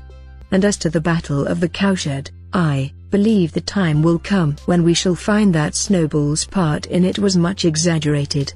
Discipline, comrades, iron discipline. That is the watchword for today. One false step, and our enemies would be upon us. Surely, comrades, you do not want Jones back? Once again this argument was unanswerable. Certainly the animals did not want Jones back. If the holding of debates on Sunday mornings was liable to bring him back, then the debates must stop. Boxer, who had now had time to think things over, voiced the general feeling by saying, "If Comrade Napoleon says it, it must be right." And from then on he adopted the maxim, "Napoleon is always right," in addition to his private motto of "I will work harder." By this time the weather had broken and the spring ploughing had begun. The shed, where Snowball had drawn his plans of the windmill, had been shut up, and it was assumed that the plans had been rubbed off the floor. Every Sunday morning at 10 o'clock the animals assembled in the big barn to receive their orders for the week. The skull of old Major, now clean of flesh, had been disinterred from the orchard and set up on a stump at the foot of the flagstaff, beside the gun. After the hoisting of the flag the animals were required to file past the skull in a reverent manner before entering the barn. Nowadays they did not sit all together as they had done in the past. Napoleon, with Squealer and another pig named Minimus, who had a remarkable gift for composing songs and poems, sat on the front of the raised platform, with the 9 young dogs forming a semicircle round them, and the other pigs sitting behind. The rest of the animals sat facing them in the main body of the barn. Napoleon read out the orders for the week in a gruff soldierly style, and after a single singing of Beasts of England all the animals dispersed. On the 3rd Sunday after Snowball's expulsion, the animals were somewhat surprised to hear Napoleon announce that the windmill was to be built, after all. He did not give any reason for having changed his mind, but merely warned the animals that this extra task would mean very hard work. It might even be necessary to reduce their rations. The plans, however, had all been prepared, down to the last detail. A special committee or pigs had been at work upon them for the past 3 weeks. The building of the windmill, with various other improvements, was expected to take 2 years. That evening Squealer explained privately to the other animals that Napoleon had never in reality been opposed to the windmill. On the contrary, it was he who had advocated it in the beginning, and the plan which Snowball had drawn on the floor of the incubator shed had actually been stolen from among Napoleon's papers. The windmill was, in fact, Napoleon's own creation. Why, then, asked somebody, had he spoken so strongly against it? Here Squealer looked very sly. That, he said, was Comrade Napoleon's cunning. He had seemed to oppose the windmill, simply as a maneuver to get rid of Snowball, who was a dangerous character and a bad influence. Now that Snowball was out of the way, the plan could go forward without his interference.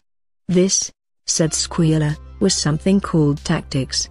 He repeated a number of times, tactics, comrades, tactics, skipping round and whisking his tail with a merry laugh. The animals were not certain what the word meant, but Squealer spoke so persuasively, and the 3 dogs who happened to be with him growled so threateningly, that they accepted his explanation without further questions. All that year, the animals worked like slaves. But they were happy in their work, they grudged no effort or sacrifice, well aware that everything that they did was for the benefit of themselves and those of their kind who would come after them, and not for a pack of idle thieving human beings. Throughout the spring and summer they worked a 60-hour week, and in August Napoleon announced that there would be work on Sunday afternoons as well. This work was strictly voluntary, but any animal who absented himself from it would have his rations reduced by half. Even so, it was found necessary to leave certain tasks undone. The harvest was a little less successful than in the previous year, and 2 fields which should have been sown with roots in the early summer were not sown because the ploughing had not been completed early enough. It was possible to foresee that the coming winter would be a hard one. The windmill presented unexpected difficulties. There was a good quarry of limestone on the farm, and plenty of sand and cement had been found in one of the outhouses, so that all the materials for building were at hand. But the problem the animals could not at first solve was how to break up their stone into pieces of suitable size. There seemed no way of doing this except with picks and crowbars, which no animal could use, because no animal could stand on his hind legs. Only after weeks of vain effort did the right idea occur to somebody, namely, to utilize the force of gravity. Huge boulders, far too big to be used as they were lying all over the bed of the quarry. The animals lashed ropes round these, and then all together, cows, horses, sheep, any animal that could lay hold of the rope, even the pigs sometimes joined in at critical moments. They dragged them with desperate slowness up the slope to the top of the quarry, where they were toppled over the edge, to shatter to pieces below. Transporting the stone when it was once broken was comparatively simple. The horses carried it off in cartloads, the sheep dragged single blocks, even Muriel and Benjamin yoked themselves into an old governess cart and did their share. By late summer a sufficient store of stone had accumulated, and then the building began, under the superintendence of the pigs. But it was a slow, laborious process. Frequently it took a whole day of exhausting effort to drag a single boulder to the top of the quarry, and sometimes when it was pushed over the edge it failed to break. Nothing could have been achieved without Boxer, whose strength seemed equal to that of all the rest of the animals put together. When the boulder began to slip and the animals cried out in despair at finding themselves dragged down the hill, it was always Boxer who strained himself against the rope, and brought the boulder to a stop.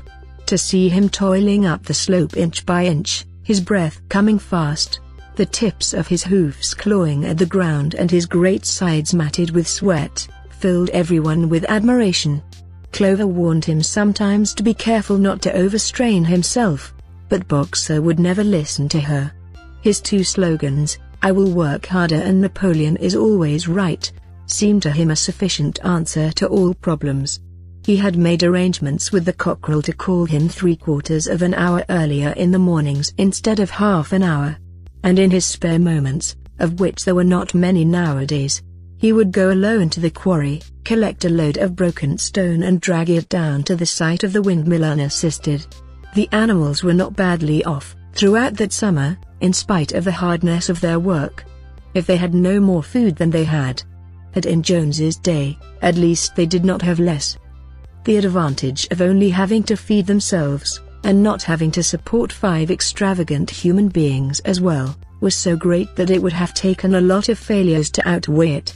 and in many ways the animal method of doing things was more efficient and saved labor. Such jobs as weeding, for instance, could be done with a thoroughness impossible to human beings. And again, since no animal now stole, it was unnecessary to fence off pasture from arable land, which saved a lot of labor on the upkeep of hedges and gates. Nevertheless, as the summer wore on, various unforeseen shortages began to make themselves felt. There was need of paraffin oil, nails, string, dog biscuits and iron for the horses' shoes, none of which could be produced on the farm. Later there would also be need for seeds and artificial manures, besides various tools and, finally, the machinery for the windmill. How these were to be procured no one was able to imagine. One Sunday morning, when the animals assembled to receive their orders, Napoleon announced that he had decided upon a new policy.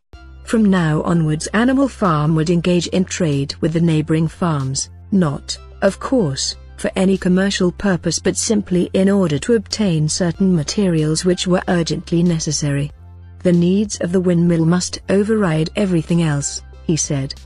He was therefore making arrangements to sell a stack of hay and part of the current year's wheat crop, and later on, if more money were needed, it would have to be made up by the sale of eggs, for which there was always a market in Willingdon. The hens, said Napoleon, should welcome this sacrifice as their own special contribution towards the building of the windmill. Once again the animals were conscious of a vague uneasiness. Never to have any dealings with human beings, never to engage in trade, never to make use of money. Had not these been among the earliest resolutions passed at that first triumphant meeting after Jones was expelled?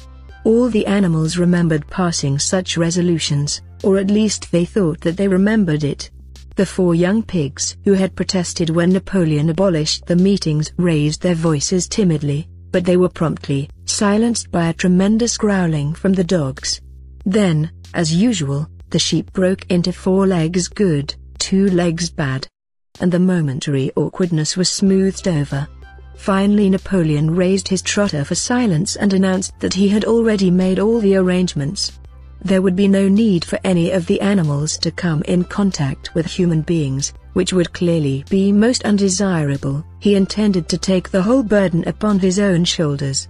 A Mr. Whymper, a solicitor living in Willingdon, had agreed to act as intermediary between Animal Farm and the outside world, and would visit the farm every Monday morning to receive his instructions.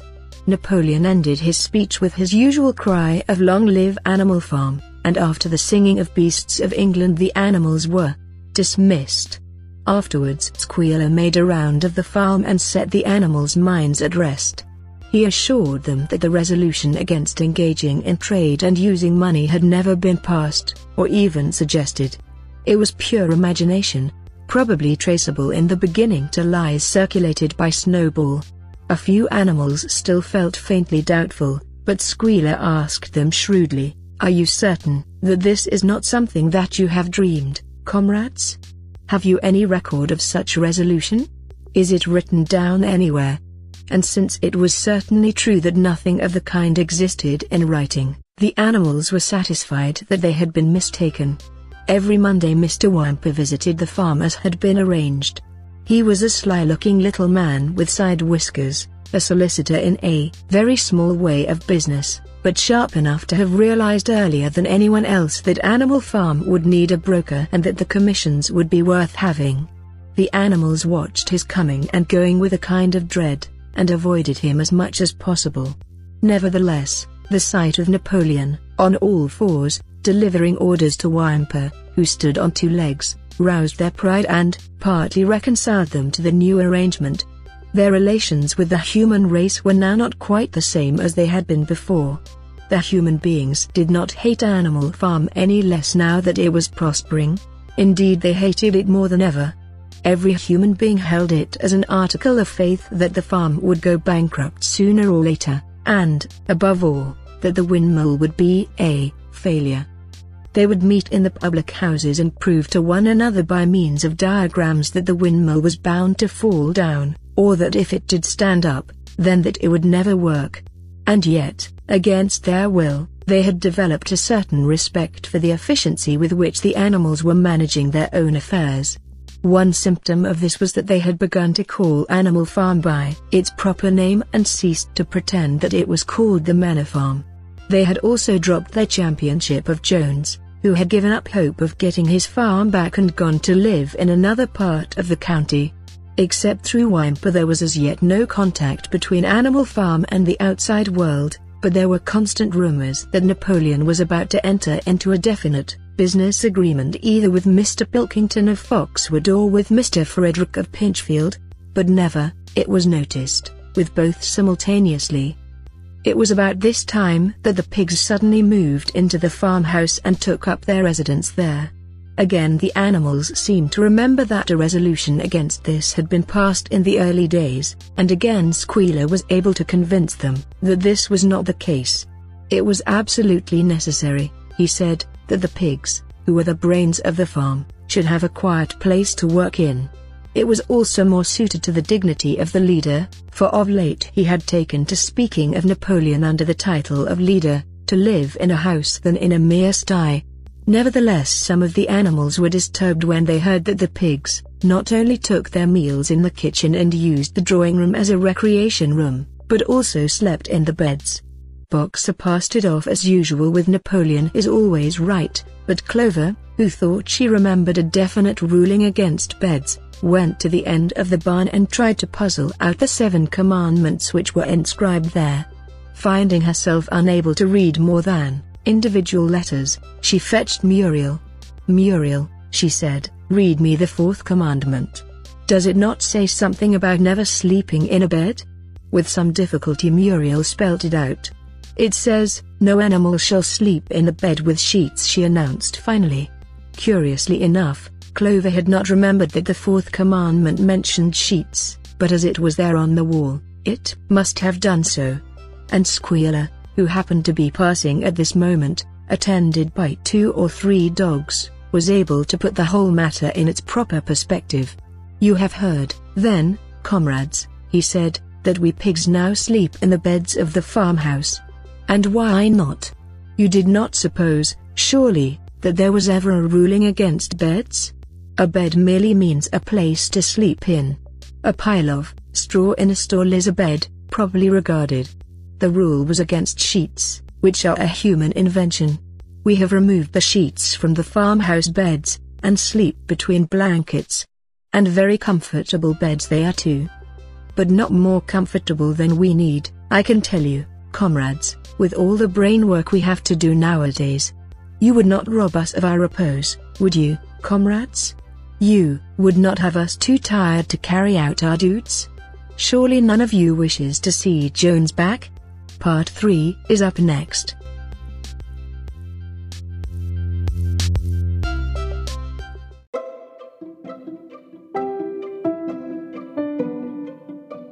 This is 254 Newsday FM podcast, home to accurate, authentic analysis encompassing news and book reviews, political commentary, entertainment and lifestyle, tech news and media trends from Kenya. 254 Newsday FM podcast is available on Anchor, Spotify, Google Podcasts, Pocket Casts and Radio Public. Follow us to get updates on all the latest episodes.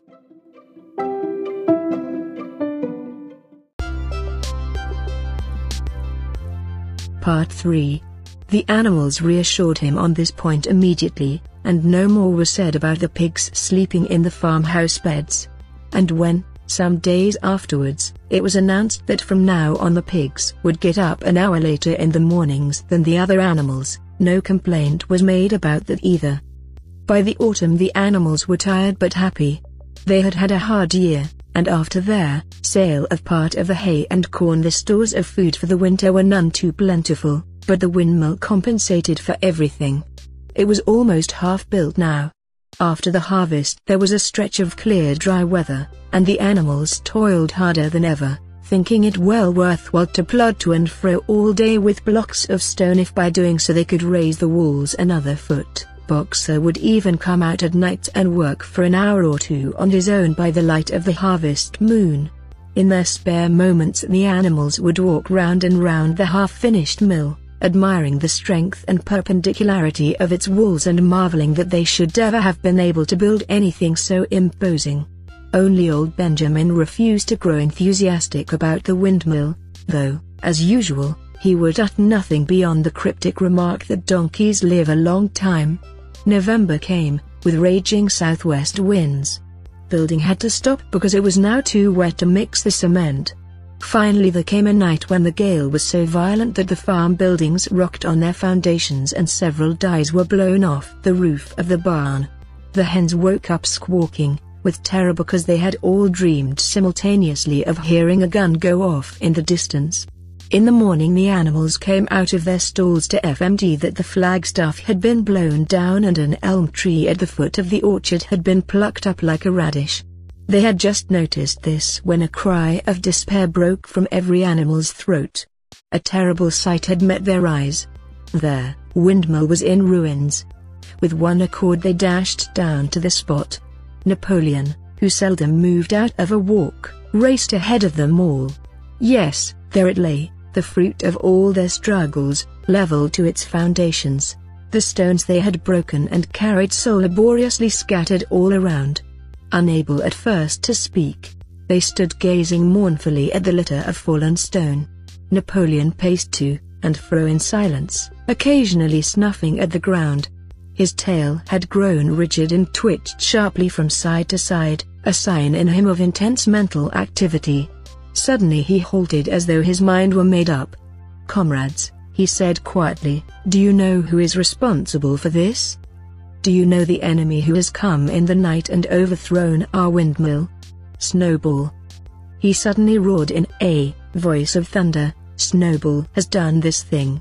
In sheer malignity, thinking to set back our plans and avenge himself for his ignominious expulsion, this traitor has crept here under cover of night and destroyed our work of nearly a year. Comrades, here and now I pronounce the death sentence upon Snowball. Animal hero, second class, and half a bushel of apples to any animal who brings him to justice. A full bushel to anyone who captures him alive." The animals were shocked beyond measure to learn that even Snowball could be guilty of such an action. There was a cry of indignation, and everyone began thinking out ways of catching Snowball if he should ever come back. Almost immediately the footprints of a pig were discovered in the grass at a little distance from the knoll. They could only be traced for a few yards, but appeared to lead to a hole in the hedge. Napoleon snuffed deeply at them and pronounced them to be Snowball's. He gave it as his opinion that Snowball had probably come from the direction of Foxwood Farm. "No more delays, comrades," cried Napoleon when the footprints had been examined. "There is work to be done. This very morning we begin rebuilding their windmill, and we will build all through the winter, rain or shine. We will teach this miserable traitor that he cannot undo our work so easily. Remember, comrades, there must be no alteration in our plans. They shall be carried out to the day. Forward, comrades. Long live the windmill. Long live Animal Farm." It was a bitter winter. The stormy weather was followed by sleet and snow, and then by a hard frost which did not break till well into February. The animals carried on as best they could with the rebuilding of the windmill, well knowing that the outside world was watching them and that the envious human beings would rejoice and triumph if the mill were not finished on time. Out of spite, the human beings pretended not to believe that it was Snowball who had destroyed the windmill. They said that it had fallen down because the walls were too thin. The animals knew that this was not the case. Still, it had been decided to build the walls 3 feet thick this time instead of 18 inches as before, which meant collecting much larger quantities of stone. For a long time the quarry was full of snowdrifts and nothing could be done. Some progress was made in the dry frosty weather that followed, but it was cruel work, and the animals could not feel so hopeful about it as they had felt before. They were always cold, and usually hungry as well. Only Boxer and Clover never lost heart. Squealer made excellent speeches on the joy of service and the dignity of labor, but the other animals found more inspiration in Boxer's strength and his never-failing cry of "I will work harder." In January food fell short. The corn ration was drastically reduced, and it was announced that an extra potato ration would be issued to make up for it. Then it was discovered that the greater part of the potato crop had been frosted in the clamps, which had not been covered thickly enough. The potatoes had become soft and discolored, and only a few were edible. For days at a time, the animals had nothing to eat but chaff and mangels. Starvation seemed to stare them in the face. It was vitally necessary to conceal this fact from the outside world. Emboldened by the collapse of the windmill, the human beings were inventing fresh lies about Animal Farm. Once again it was being put about that all the animals were dying of famine and disease, and that they were continually fighting among themselves and had resorted to cannibalism and infanticide. Napoleon was well aware of the bad results that might follow if the real facts of the food situation were known, and he decided to make use of Mr. Whymper to spread a contrary impression. Hitherto the animals had had little or no contact with Whymper on his weekly visits. Now, however, a few selected animals, mostly sheep, were instructed to remark casually in his hearing that rations had been increased. In addition, Napoleon ordered the almost empty bins in the store shed to be filled nearly to the brim with sand, which was then covered up with what remained of the grain and meal.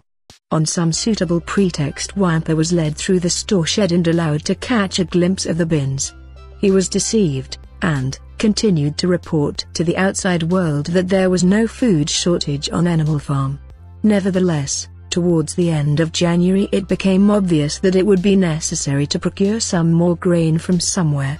In these days Napoleon rarely appeared in public, but spent all his time in the farmhouse, which was guarded at each door by fierce-looking dogs. When he did emerge it was in a ceremonial manner, with an escort of 6 dogs who closely surrounded him and growled if anyone came too near.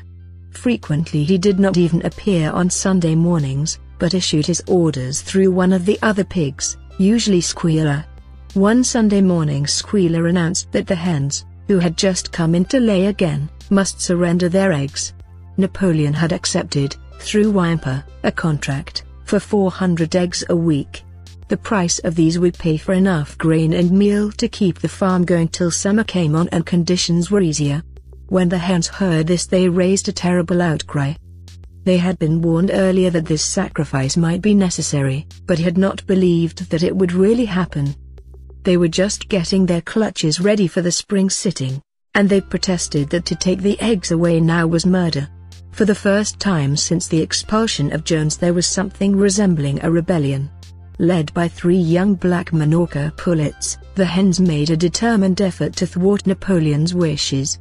Their method was to fly up to the rafters and lay their eggs, which smashed to pieces on the floor. Napoleon acted swiftly and ruthlessly. He ordered the hens' rations to be stopped, and decreed that any animal giving so much as a grain of corn to a hen should be punished by death. The dogs saw to it that these orders were carried out. For 5 days the hens held out, then they capitulated and went back to their nesting boxes. 9 hens had died in the meantime. Their bodies were buried in the orchard, and it was given out that they had died of coccidiosis. Whymper heard nothing of this affair, and the eggs were duly delivered, a grocer's van driving up to the farm once a week to take them away. All this while no more had been seen of Snowball. He was rumored to be hiding on one of the neighboring farms, either Foxwood or Pinchfield. Napoleon was by this time on slightly better terms with the other farmers than before. It happened that there was in the yard a pile of timber which had been stacked 10 years earlier when the beech spinney was cleared.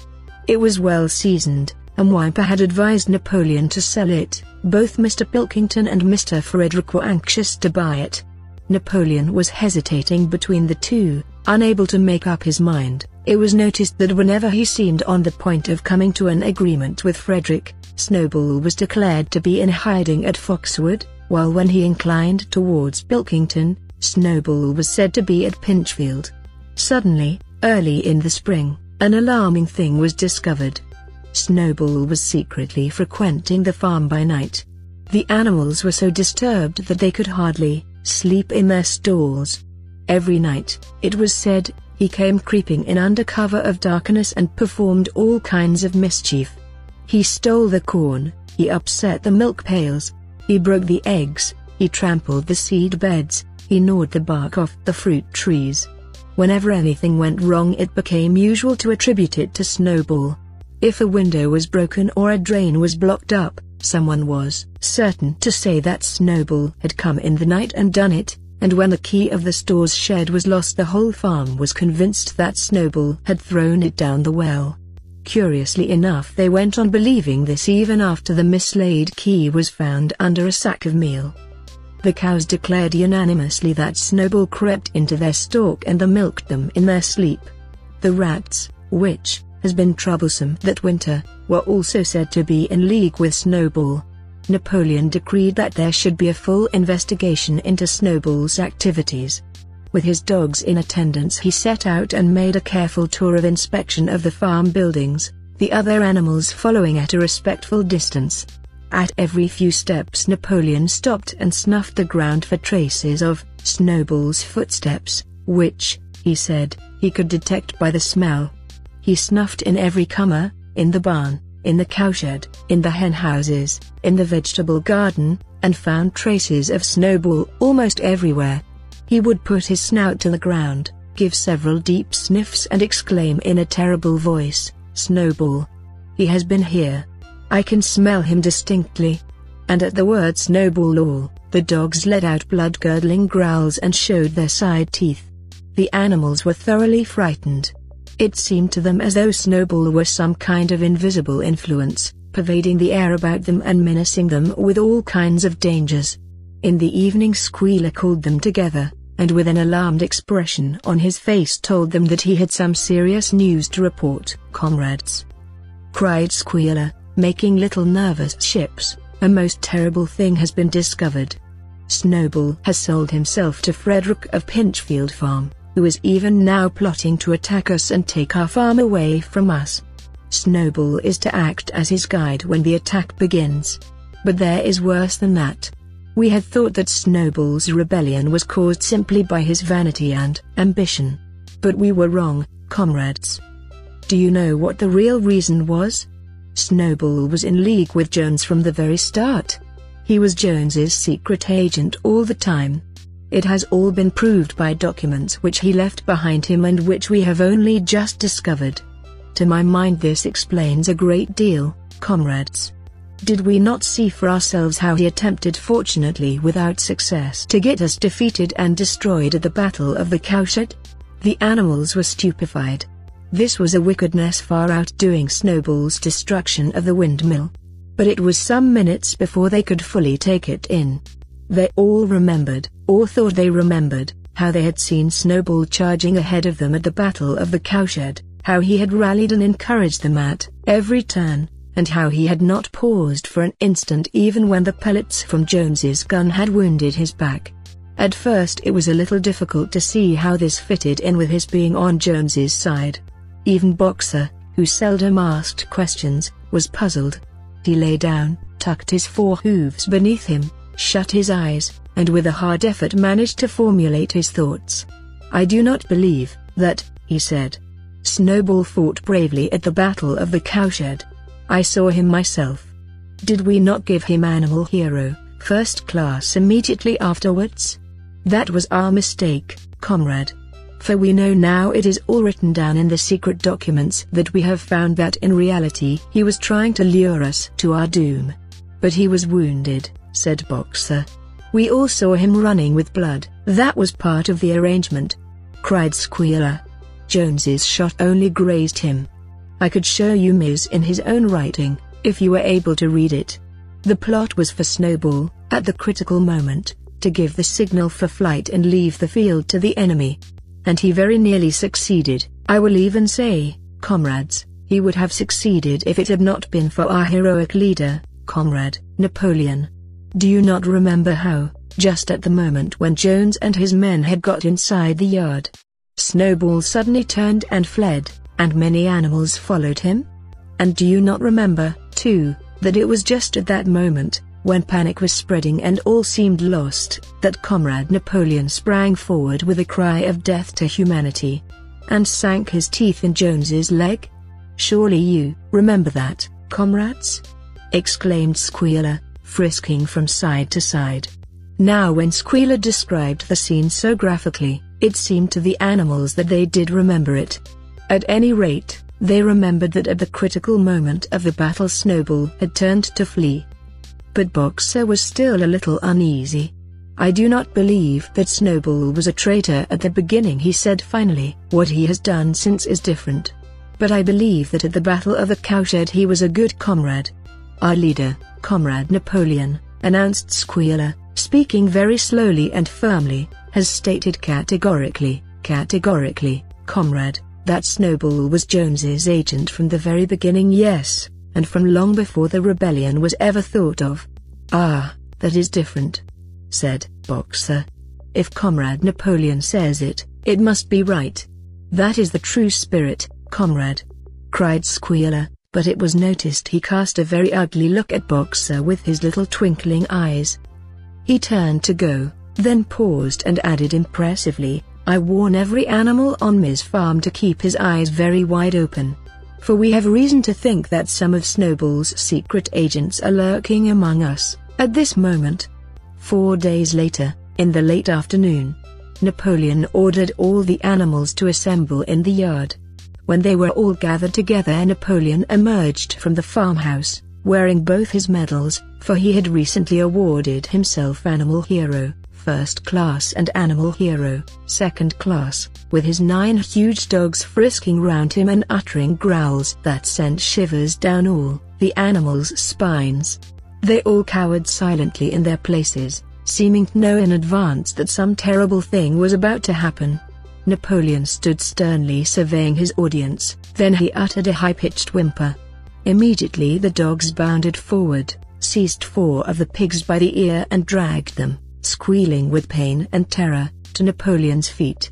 The pigs' ears were bleeding, their dogs had tasted blood, and for a few moments they appeared to go quite mad. To the amazement of everybody, 3 of them flung themselves upon Boxer. Boxer saw them coming and put out his great hoof, caught a dog in midair and pinned him to the ground. The dog shrieked for mercy and the other 2 fled with their tails between their legs. Boxer looked at Napoleon to know whether he should crush their dog to death or let it go. Napoleon appeared to change countenance, and sharply ordered Boxer to let the dog go, whereat Boxer lifted his hoof, and the dog slunk away, bruised and howling.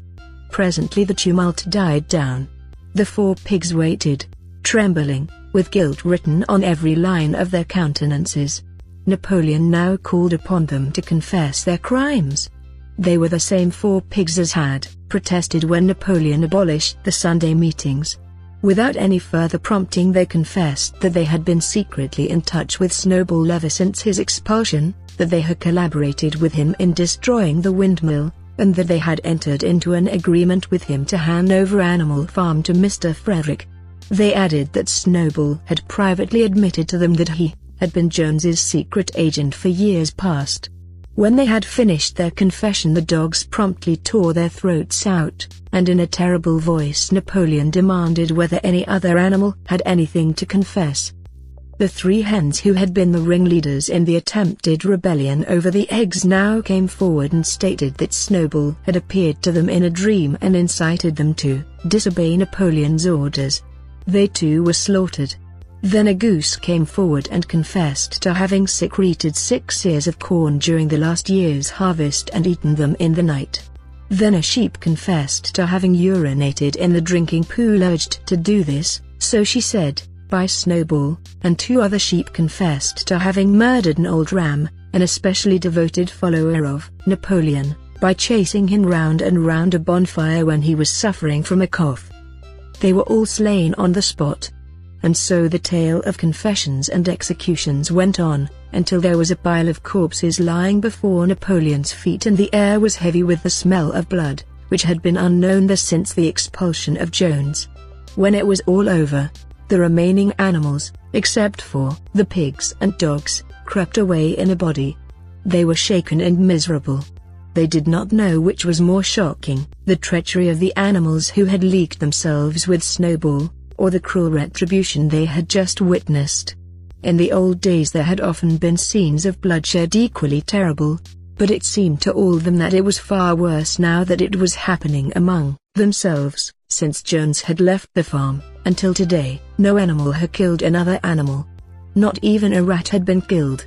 They had made their way onto the little knoll where the half-finished windmill stood, and with one accord they all lay down as though huddling together for warmth. Clover, Muriel, Benjamin, the cows, the sheep and a whole flock of geese and hens, everyone, indeed, except the cat, who had suddenly disappeared just before Napoleon ordered the animals to assemble. For some time nobody spoke. Only Boxer remained on his feet. He fidgeted to and fro, swishing his long black tail against his sides and occasionally uttering a little whinny of surprise. Finally he said, "I do not understand it. I would not have believed that such things could happen on our farm. It must be due to some fault in ourselves. The solution, as I see it, is to work harder. From now onwards I shall get up a full hour earlier in the mornings." And he moved off at his lumbering trot and made from the quarry. Having got there he collected 2 successive loads of stone and dragged them down to the windmill before retiring for the night. The animals huddled about Clover, not speaking. The knoll where they were lying gave them a wide prospect across the countryside. Most of Animal Farm was within their view, the long pasture stretching down to the main road, the hayfield, the spinney, the drinking pool, ploughed fields where the young wheat was thick and green, and the red roofs of the farm buildings with the smoke curling from the chimneys. It was a clear spring evening. The grass and their bursting hedges were gilded by the level rays of the sun. Never had the farm, and with a kind of surprise they remembered that it was their own farm. Every inch of it their own property appeared to the animals so desirable a place. As Clover looked down the hillside her eyes filled with tears. If she could have spoken her thoughts, it would have been to say that this was not what they had aimed at, when they had set themselves years ago to work for the overthrow of the human race. These scenes of terror and slaughter were not what they had looked forward to on that night when old Major first stirred them to rebellion. If she herself had had any picture of the future, it had been of a society of animals set free from hunger and the whip, all equal, each working according to his capacity, there, strong protecting the weak, as she had protected the lost brood of ducklings with her foreleg on the night of Major's speech. Instead, she did not know why they had come to a time when no one dared speak his mind, when fierce, growling dogs roamed everywhere, and when you had to watch your comrades torn to pieces after confessing to shocking crimes. There was no thought of rebellion or disobedience in her mind. She knew that even as things were they were far better off than they had been in the days of Jones, and that before all else it was needful to prevent the return of the human beings. Whatever happened she would remain faithful, work hard, carry out the orders that were given to her, and accept the leadership of Napoleon. But still, it was not for this that she and all their other animals had hoped and toiled. It was not for this that they had built the windmill and faced the pellets of Jones's gun. Such were her thoughts, though she lacked the words to express them. At last, feeling this to be in some way a substitute for the words she was unable to find, she began to sing Beasts of England. The other animals sitting round her took it up, and they sang it 3 times over very tunefully, but slowly and mournfully, in a way they had never sung it before. They had just finished singing it for the 3rd time when Squealer, attended by 2 dogs, approached them with the air of having something important to say. He announced that, by a special decree of Comrade Napoleon, Beasts of England had been abolished. From now onwards it was forbidden to sing it. Their animals were taken aback. "Why?" cried Muriel. "It is no longer needed, comrade," said Squealer stiffly. Beasts of England was the song of the rebellion. But the rebellion is now completed. The execution of the traitors this afternoon was the final act. The enemy, both external and internal, has been defeated. In Beasts of England we expressed our longing for a better society in days to come, but that society has now been established. Clearly this song has no longer any purpose. Frightened though they were, some of the animals might possibly have protested, but at this moment the sheep set up their usual bleating of 4 legs good, 2 legs bad, which went on for several minutes and put an end to the discussion. So Beasts of England was heard no more. In its place Minimus, their poet, had composed another song which began, Animal farm, never through me shalt thou come to harm. And this was sung every Sunday morning after the hoisting of the flag. But somehow neither the words nor the tune ever seemed to the animals to come up to Beasts of England. A few days later, when the terror caused by the executions had died down, some of the animals remembered, or thought they remembered, that the sixth commandment decreed, no animal shall kill any other animal. And though no one cared to mention it in the hearing of the pigs or the dogs, it was felt that the killings which had taken place did not square with this. Clover asked Benjamin to read her the sixth commandment, and when Benjamin, as usual, said that he refused to meddle in such matters, she fetched Muriel. Muriel read the commandment for her. It ran, no animal shall kill any other animal without cause. Somehow or other the last two words had slipped out of the animals' memory. But they saw now that the commandment had not been violated, for clearly there was good reason for killing the traitors who had leagued themselves with Snowball. Throughout that year the animals worked even harder than they had worked in the previous year. To rebuild the windmill, with walls twice as thick as before, and to finish it by the appointed date, together with the regular work of the farm, was a tremendous labor. There were times when it seemed to the animals that they worked longer hours and fed no better than they had done in Jones's day. On Sunday mornings Squealer, holding down a long strip of paper with his trotter, would read out to them lists of figures proving that the production of every class of foodstuff had increased by 200%, 300%, or 500%, as the case might be. The animals saw no reason to disbelieve him, especially as they could no longer remember very clearly what conditions had been like before the rebellion. All the same, there were days when they felt that they would sooner have had less figures and more food. All orders were now issued through Squealer or one of the other pigs. Napoleon himself was not seen in public as often as once in a fortnight. When he did appear he was attended not only by his retinue of dogs but by a black cockerel who marched in front of him and acted as a kind of trumpeter, letting out a loud cock-a-doodle-doo before Napoleon spoke. Even in the farmhouse, it was said, Napoleon inhabited separate apartments from the others. He took his meals alone, with two dogs to wait upon him, and always ate from the Crown Derby dinner service which had been in the glass cupboard in the drawing room. It was also announced that the gun would be fired every year on Napoleon's birthday, as well as on the other two anniversaries. Napoleon was now never spoken of simply as Napoleon. He was always referred to in formal style as our leader, Comrade Napoleon, and the pigs liked to invent for him such titles as Father of all animals, Terror of mankind, Protector of the sheepfold, Duckling's friend, and the like. In his speeches Squealer would talk with the tears rolling down his cheeks of Napoleon's wisdom, the goodness of his heart, and the deep love he bore to all animals everywhere, even and especially the unhappy animals who still lived in ignorance and slavery on other farms. It had become usual to give Napoleon the credit for every successful achievement and every stroke of good fortune. You would often hear one hen remark to another, under the guidance of our leader, Comrade Napoleon, I have laid 5 eggs in 6 days, or 2 cows, enjoying a drink at the pool, would exclaim, thanks to the leadership of Comrade Napoleon, how excellent this water tastes.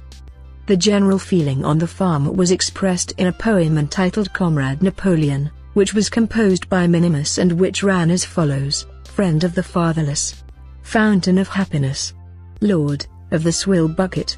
Oh, how my soul is on fire when I gaze at thy calm and commanding eye, like the sun in the sky, Comrade Napoleon. Thou art the giver of all that thy creatures love, full belly twice a day, clean straw to roll upon, every beast great or small sleeps at peace in his stall, thou watchest over all, Comrade Napoleon. Had I a sucking pig, ere he had grown as big even as a pint bottle or as a rolling pin, he should have learned to be faithful and true to thee. Yes, his first squeak should be Comrade Napoleon. Napoleon approved of this poem and caused it to be inscribed on the wall of the big barn, at the opposite end from the 7 commandments. It was surmounted by a portrait of Napoleon, in profile, executed by Squealer in white paint. Meanwhile, through the agency of Whymper, Napoleon was engaged in complicated negotiations with Frederick and Pilkington. The pile of timber was still unsold. Of the two, Frederick was the more anxious to get hold of it, but he would not offer a reasonable price. At the same time, there were renewed rumors that Frederick and his men were plotting to attack Animal Farm and to destroy the windmill, the building of which had aroused furious jealousy in him. Snowball was known to be still skulking on Pinchfield Farm. In the middle of the summer, the animals were alarmed to hear that 3 hens had come forward and confessed that, inspired by Snowball, they had entered into a plot to murder Napoleon. They were executed immediately, and fresh precautions for Napoleon's safety were taken. 4 dogs guarded his bed at night, 1 at each comer, and a young pig named Pink Eye was given the task of tasting all his food before he ate it, lest it should be poisoned. At about the same time, it was given out that Napoleon had arranged to sell the pile of timber to Mr. Pilkington. He was also going to enter into a regular agreement for the exchange of certain products between Animal Farm and Foxwood. The relations between Napoleon and Pilkington, though they were only conducted through Whymper, were now almost friendly. The animals distrusted Pilkington as a human being, but greatly preferred him to Frederick, whom they both feared and hated. As the summer wore on, and the windmill neared completion, the rumors of an impending treacherous attack grew stronger and stronger. Frederick, it was said, intended to bring against them 20 men all armed with guns, and he had already bribed the magistrates and police, so that if he could once get hold of the tide deeds of Animal Farm, they would ask no questions. Moreover, terrible stories were leaking out from Pinchfield about the cruelties that Frederick practiced upon his animals. He had flogged an old horse to death, he starved his cows, he had killed a dog by throwing it into the furnace, he amused himself in the evenings by making cocks fight with splinters of razor blade tied to their spurs. The animals' blood boiled with rage when they heard of these things being done to their comrades, and sometimes they clamored to be allowed to go out in a body and attack Pinchfield Farm, drive out the humans and set the animals free. But Squealer counseled them to avoid rash actions and trust in Comrade Napoleon's strategy. Nevertheless, feeling against Frederick continued to run high. One Sunday morning, Napoleon appeared in the barn and explained that he had never at any time contemplated selling the pile of timber to Frederick. He considered it beneath his dignity, he said, to have dealings with scoundrels of that description. The pigeons who were still sent out to spread tidings of the rebellion were forbidden to set foot anywhere on Foxwood, and were also ordered to drop their former slogan of death to humanity in favor of death to Frederick. In the late summer, yet another of Snowball's machinations was laid bare. The wheat crop was full of weeds, and it was discovered that on one of his nocturnal visits Snowball had mixed weed seeds with the seed corn.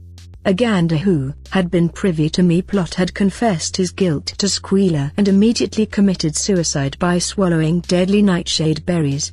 The animals now also learned that Snowball had never, as many of them had believed hitherto, received the Order of Animal Hero, First Class. This was merely a legend which had been spread some time after the Battle of the Cowshed by Snowball himself. So far from being decorated, he had been censured for showing cowardice in the battle. Once again some of the animals heard this with a certain bewilderment, but Squealer was soon able to convince them that their memories had been at fault. In the autumn, by a tremendous, exhausting effort, for the harvest had to be gathered at almost the same time the windmill was finished.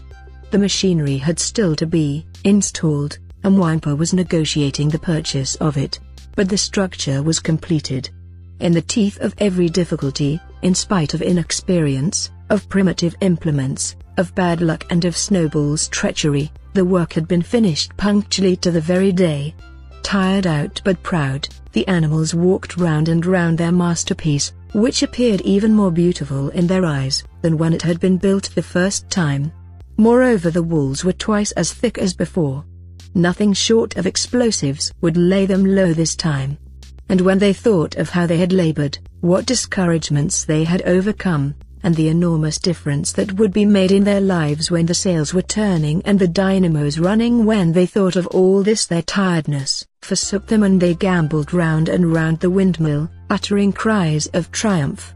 Napoleon himself, attended by his dogs and his cockerel, came down to inspect the completed work. He personally congratulated the animals on their achievement, and announced that the mill would be named Napoleon Mill. 2 days later the animals were called together for a special meeting in the barn. They were struck dumb with surprise when Napoleon announced that he had sold the pile of timber to Frederick. Tomorrow Frederick's wagons would arrive and begin carting it away. Throughout the whole period of his seeming friendship with Pilkington, Napoleon had really been in secret agreement with Frederick. All relations with Foxwood had been broken off, insulting messages had been sent to Pilkington. Their pigeons had been told to avoid Pinchfield Farm and to alter their slogan from "Death to Frederick" to "Death to Pilkington." At the same time Napoleon assured the animals that the stories of an impending attack on Animal Farm were completely untrue, and that the tales about Frederick's cruelty to his own animals had been greatly exaggerated. All these rumors had probably originated with Snowball and his agents. It now appeared that Snowball was not, after all, hiding on Pinchfield Farm, and in fact had never been there in his life. He was living in considerable luxury, so it was said, at Foxwood, and had in reality been a pensioner of Pilkington for years past. The pigs were in ecstasies over Napoleon's cunning. By seeming to be friendly with Pilkington he had forced Frederick to raise his price by £12. But the superior quality of Napoleon's mind, said Squealer, was shown in the fact that he trusted nobody, not even Frederick. Frederick had wanted to pay for the timber with something called a check, which it seemed was a piece of paper with a promise to pay written upon it. But Napoleon was too clever for him. He had demanded payment in real £5 notes, which were to be handed over before the timber was removed. Already Frederick had paid up, and the sum he had paid was just enough to buy the machinery for the windmill. Meanwhile the timber was being carted away at high speed. When it was all gone, another special meeting was held in the barn for the animals to inspect Frederick's bank notes. Smiling beatifically, and wearing both his decorations, Napoleon reposed on a bed of straw on the platform, with the money at his side, neatly piled on a china dish from the farmhouse kitchen. The animals filed slowly past, and each gazed his fill. And Boxer put out his nose to sniff at the bank notes, and the flimsy white things stirred and rustled in his breath. 3 days later there was a terrible hullabaloo. Whymper, his face deadly pale, came racing up the path on his bicycle, flung it down in the yard and rushed straight into the farmhouse. The next moment a choking roar of rage sounded from Napoleon's apartments. The news of what had happened sped round the farm like wildfire. The bank notes were forgeries. Frederick had got the timber for nothing. Napoleon called the animals together immediately and in a terrible voice pronounced the death sentence upon Frederick. When captured, he said, Frederick should be boiled alive. At the same time he warned them that after this treacherous deed the worst was to be expected. Frederick and his men might make their long-expected attack at any moment. Sentinels were placed at all the approaches to the farm. In addition, 4 pigeons were sent to Foxwood with a conciliatory message, which it was hoped might re-establish good relations with Pilkington. The very next morning the attack came. The animals were at breakfast when the lookouts came racing in with the news that Frederick and his followers had already come through the 5-barred gate. Boldly enough the animals sallied forth to meet them, but this time they did not have the easy victory that they had had in the battle of their cowshed. There were 15 men, with half a dozen guns between them, and they opened fire as soon as they got within 50 yards. The animals could not face the terrible explosions and the stinging pellets, and in spite of the efforts of Napoleon and Boxer to rally them they were soon driven back. A number of them were already wounded. They took refuge in the farm buildings and peeped cautiously out from chinks and knotholes. The whole of the big pasture, including the windmill, was in the hands of the enemy. For the moment even Napoleon seemed at a loss. He paced up and down without a word, his tail rigid and twitching. Wistful glances were sent in the direction of Foxwood. If Pilkington and his men would help them, the day might yet be won. But at this moment the 4 pigeons who had been sent out on the day before returned, one of them bearing a scrap of paper from Pilkington. On it was penciled the words, "Serves you right." Meanwhile Frederick and his men had halted about the windmill. The animals watched them, and a murmur of dismay went round. 2 of the men had produced a crowbar and a sledgehammer. They were going to knock the windmill down. "Impossible!" cried Napoleon. "We have built the walls far too thick for that. They could not knock it down in a week. Courage, comrades." But Benjamin was watching the movements of the men intently. The 2 with the hammer and the crowbar were drilling a hole near the base of the windmill. Slowly, and with an air almost of amusement, Benjamin nodded his long muzzle. "I thought so," he said. "Do you not see what they are doing? In another moment they are going to pack blasting powder into that hole." Terrified, the animals waited. It was impossible now to venture out of the shelter of the buildings. After a few minutes the men were seen to be running in all directions. Then there was a deafening roar. The pigeons swirled into the air, and all the animals, except Napoleon, flung themselves flat on their bellies and hid their faces. When they got up again a huge cloud of black smoke was hanging where the windmill had been. Slowly the breeze drifted it away. The windmill had ceased to exist. At this sight the animals' courage returned to them. The fear and despair they had felt a moment earlier were drowned in their rage against this vile, contemptible act. A mighty cry for vengeance went up, and without waiting for further orders they charged forth in a body and made straight for the enemy. This time they did not heed the cruel pellets that swept over them like hail. It was a savage, bitter battle. The men fired again and again, and, when the animals got to close quarters, lashed out with their sticks and their heavy boots. A cow, 3 sheep and 2 geese were killed, and nearly everyone was wounded. Even Napoleon, who was directing operations from the rear, had the DP of his tail chipped by a pellet. But the men did not go unscathed either. 3 of them had their heads broken by blows from boxers' hoofs, another was gored in the belly by a cow's horn, another had his trousers nearly torn off by Jessie and Bluebell. And when the 9 dogs of Napoleon's own bodyguard, whom he had instructed to make a detour under cover of the hedge, suddenly appeared on the man's flank, baying ferociously, panic overtook them. They saw that they were in danger of being surrounded. Frederick shouted to his men to get out while the going was good, and the next moment the cowardly enemy was running for dear life. The animals chased them right down to the bottom of the field, and got in some last kicks at them as they forced their way through the thorn hedge. They had won, but they were weary and bleeding. Slowly they began to limp back towards the farm. The sight of their dead comrades stretched upon the grass moved some of them to tears. And for a little while they halted in sorrowful silence at the place where the windmill had once stood. Yes, it was gone, almost the last trace of their labor was gone. Even the foundations were partially destroyed. And in rebuilding it they could not this time, as before, make use of the fallen stones. This time the stones had vanished too. The force of the explosion had flung them to distances of hundreds of yards. It was as though the windmill had never been. As they approached the farm, Squealer, who had unaccountably been absent during the fighting, came skipping towards them, whisking his tail and beaming with satisfaction. And the animals heard, from the direction of the farm buildings, the solemn booming of a gun. "What is that gun firing for?"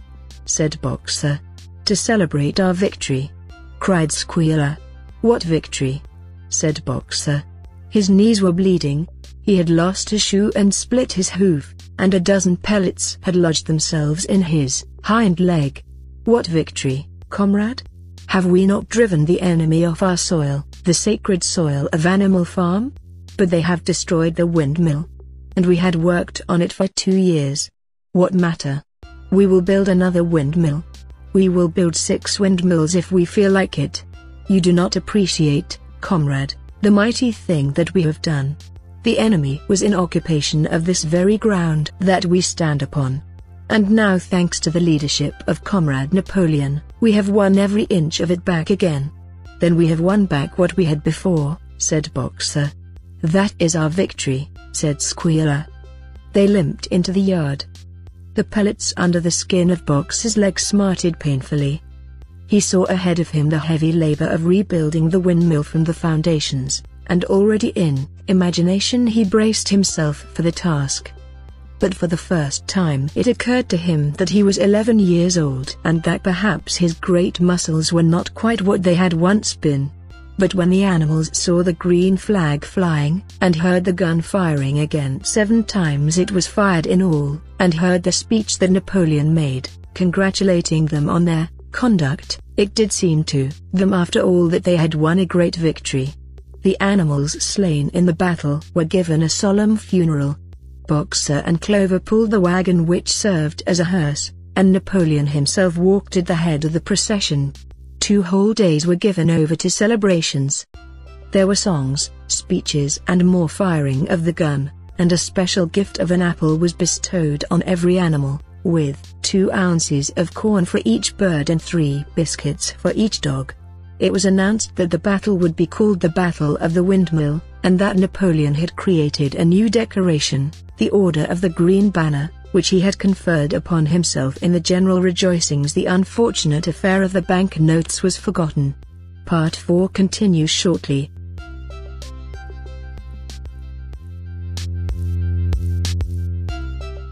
This is 254 Newsday FM podcast, home to accurate, authentic analysis encompassing news and book reviews, political commentary, entertainment and lifestyle, tech news and media trends from Kenya.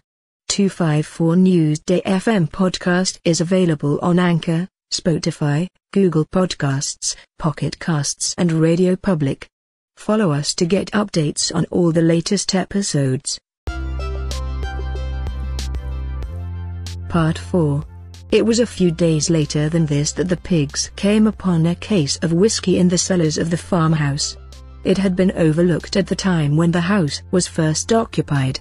That night there came from the farmhouse the sound of loud singing, in which, to everyone's surprise, the strains of Beasts of England were mixed up. At about 9:30 Napoleon, wearing an old bowler hat, of Mr. Jones's, was distinctly seen to emerge from the back door, gallop rapidly round the yard and disappear indoors again. But in the morning a deep silence hung over the farmhouse. Not a pig appeared to be stirring. It was nearly 9 o'clock when Squealer made his appearance, walking slowly and dejectedly, his eyes dull, his tail hanging limply behind him, and with every appearance of being seriously ill. He called the animals together and told them that he had a terrible piece of news to impart. Comrade Napoleon was dying. A cry of lamentation went up. Straw was laid down outside the doors of the farmhouse, and the animals walked on tiptoe. With tears in their eyes they asked one another what they should do if their leader were taken away from them. A rumor went round that Snowball had after all contrived to introduce poison into Napoleon's food. At 11 o'clock Squealer came out to make another announcement. As his last act upon earth, Comrade Napoleon had pronounced a solemn decree: the drinking of alcohol was to be punished by death. By the evening, however, Napoleon appeared to be somewhat better, and the following morning Squealer was able to tell them that he was well on the way to recovery. By the evening of that day Napoleon was back at work, and on the next day it was learned that he had instructed Wimber to purchase in Willingdon some booklets on brewing and distilling. A week later Napoleon gave orders that the small paddock beyond Mee Orchard, which it had previously been intended to set aside as a grazing ground for animals who were past work, was to be ploughed up. It was given out that the pasture was exhausted and needed reseeding, but it soon became known that Napoleon intended to sow it with barley. About this time there occurred a strange incident which hardly anyone was able to understand. One night at about 12 o'clock there was a loud crash in the yard, and the animals rushed out of their stalls. It was a moonlit night. At the foot of the end wall of the big barn, where the 7 commandments were written, there lay a ladder broken in 2 pieces. Squealer, temporarily stunned, was sprawling beside it, and near at hand there lay a lantern, a paintbrush and an overturned pot of white paint. The dogs immediately made a ring round Squealer, and escorted him back to the farmhouse as soon as he was able to walk. None of the animals could form any idea as to what this meant, except old Benjamin, who nodded his muzzle with a knowing air, and seemed to understand, but would say nothing. But a few days later Muriel, reading over the 7 commandments to herself, noticed that there was yet another of them which the animals had remembered wrong. They had thought that the 5th commandment was no animal shall drink alcohol, but there were 2 words that they had forgotten. Actually the commandment read, no animal shall drink alcohol to excess. Boxer's split hoof was a long time in healing. They had started the rebuilding of the windmill the day after the victory celebrations were ended. Boxer refused to take even a day off work, and made it a point of honor not to let it be seen that he was in pain.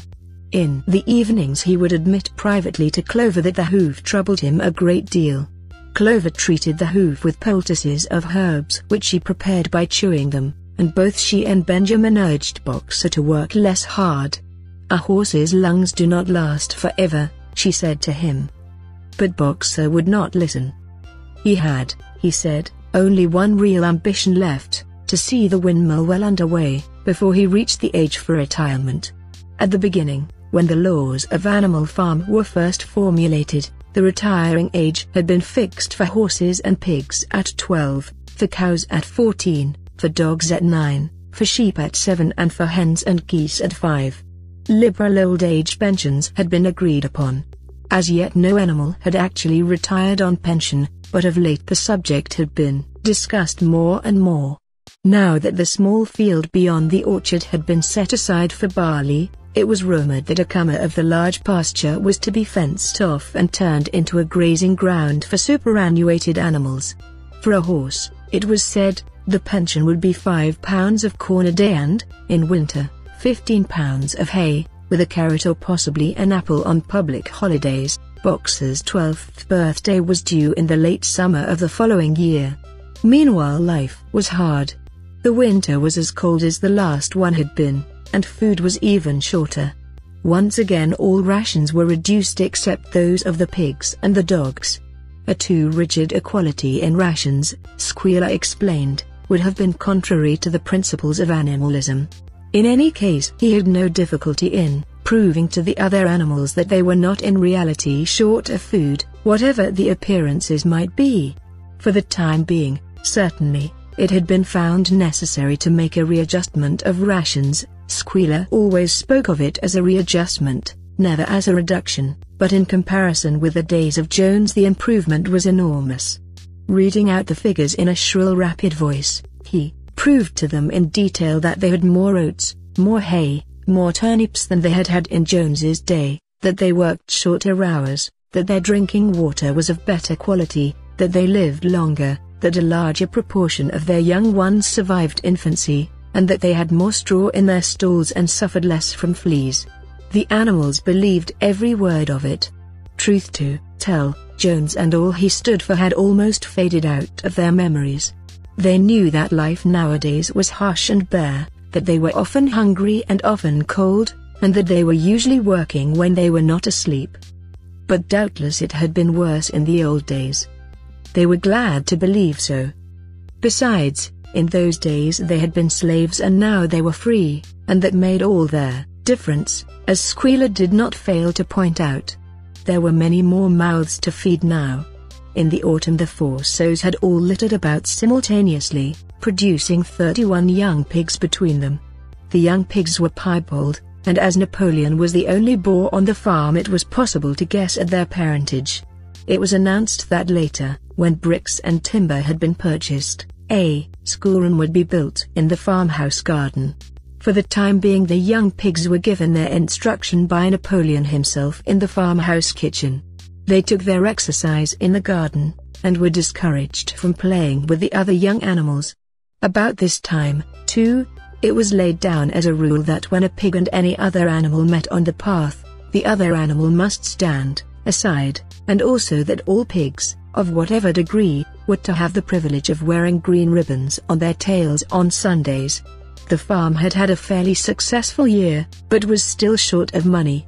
There were the bricks, sand and lime for the schoolroom to be purchased, and it would also be necessary to begin saving up again for the machinery for the windmill. Then there were lamp oil and candles for the house, sugar for Napoleon's own table. He forbade this to the other pigs, on the ground that it made them fat, and all the usual replacements such as tools, nails, string, coal, wire, scrap iron and dog biscuits. A stump of hay and part of the potato crop were sold off, and the contract for eggs was increased to 600 a week, so that year the hens barely hatched enough chicks to keep their numbers at the same level. Radons, reduced in December, were reduced again in February, and lanterns in the stalls were forbidden to save oil. But the pigs seemed comfortable enough, and in fact were putting on weight if anything. One afternoon in late February a warm, rich, appetizing scent, such as the animals had never smelt before, wafted itself across the yard from their little brew house, which had been disused in Jones's time, and which stood beyond the kitchen. Someone said it was the smell of cooking barley. The animals sniffed the air hungrily and wondered whether a warm mash was being prepared for their supper. But no warm mash appeared, and on the following Sunday it was announced that from now onwards all barley would be reserved for the pigs. The field beyond the orchard had already been sown with barley, and the news soon leaked out that every pig was now receiving a ration of a pint of beer daily, with half a gallon for Napoleon himself, which was always served to him in the Crown Derby soup tureen.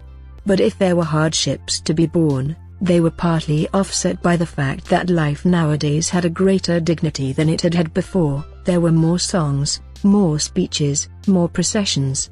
Napoleon had commanded that once a week there should be held something called a spontaneous demonstration, the object of which was to celebrate the struggles and triumphs of Animal Farm.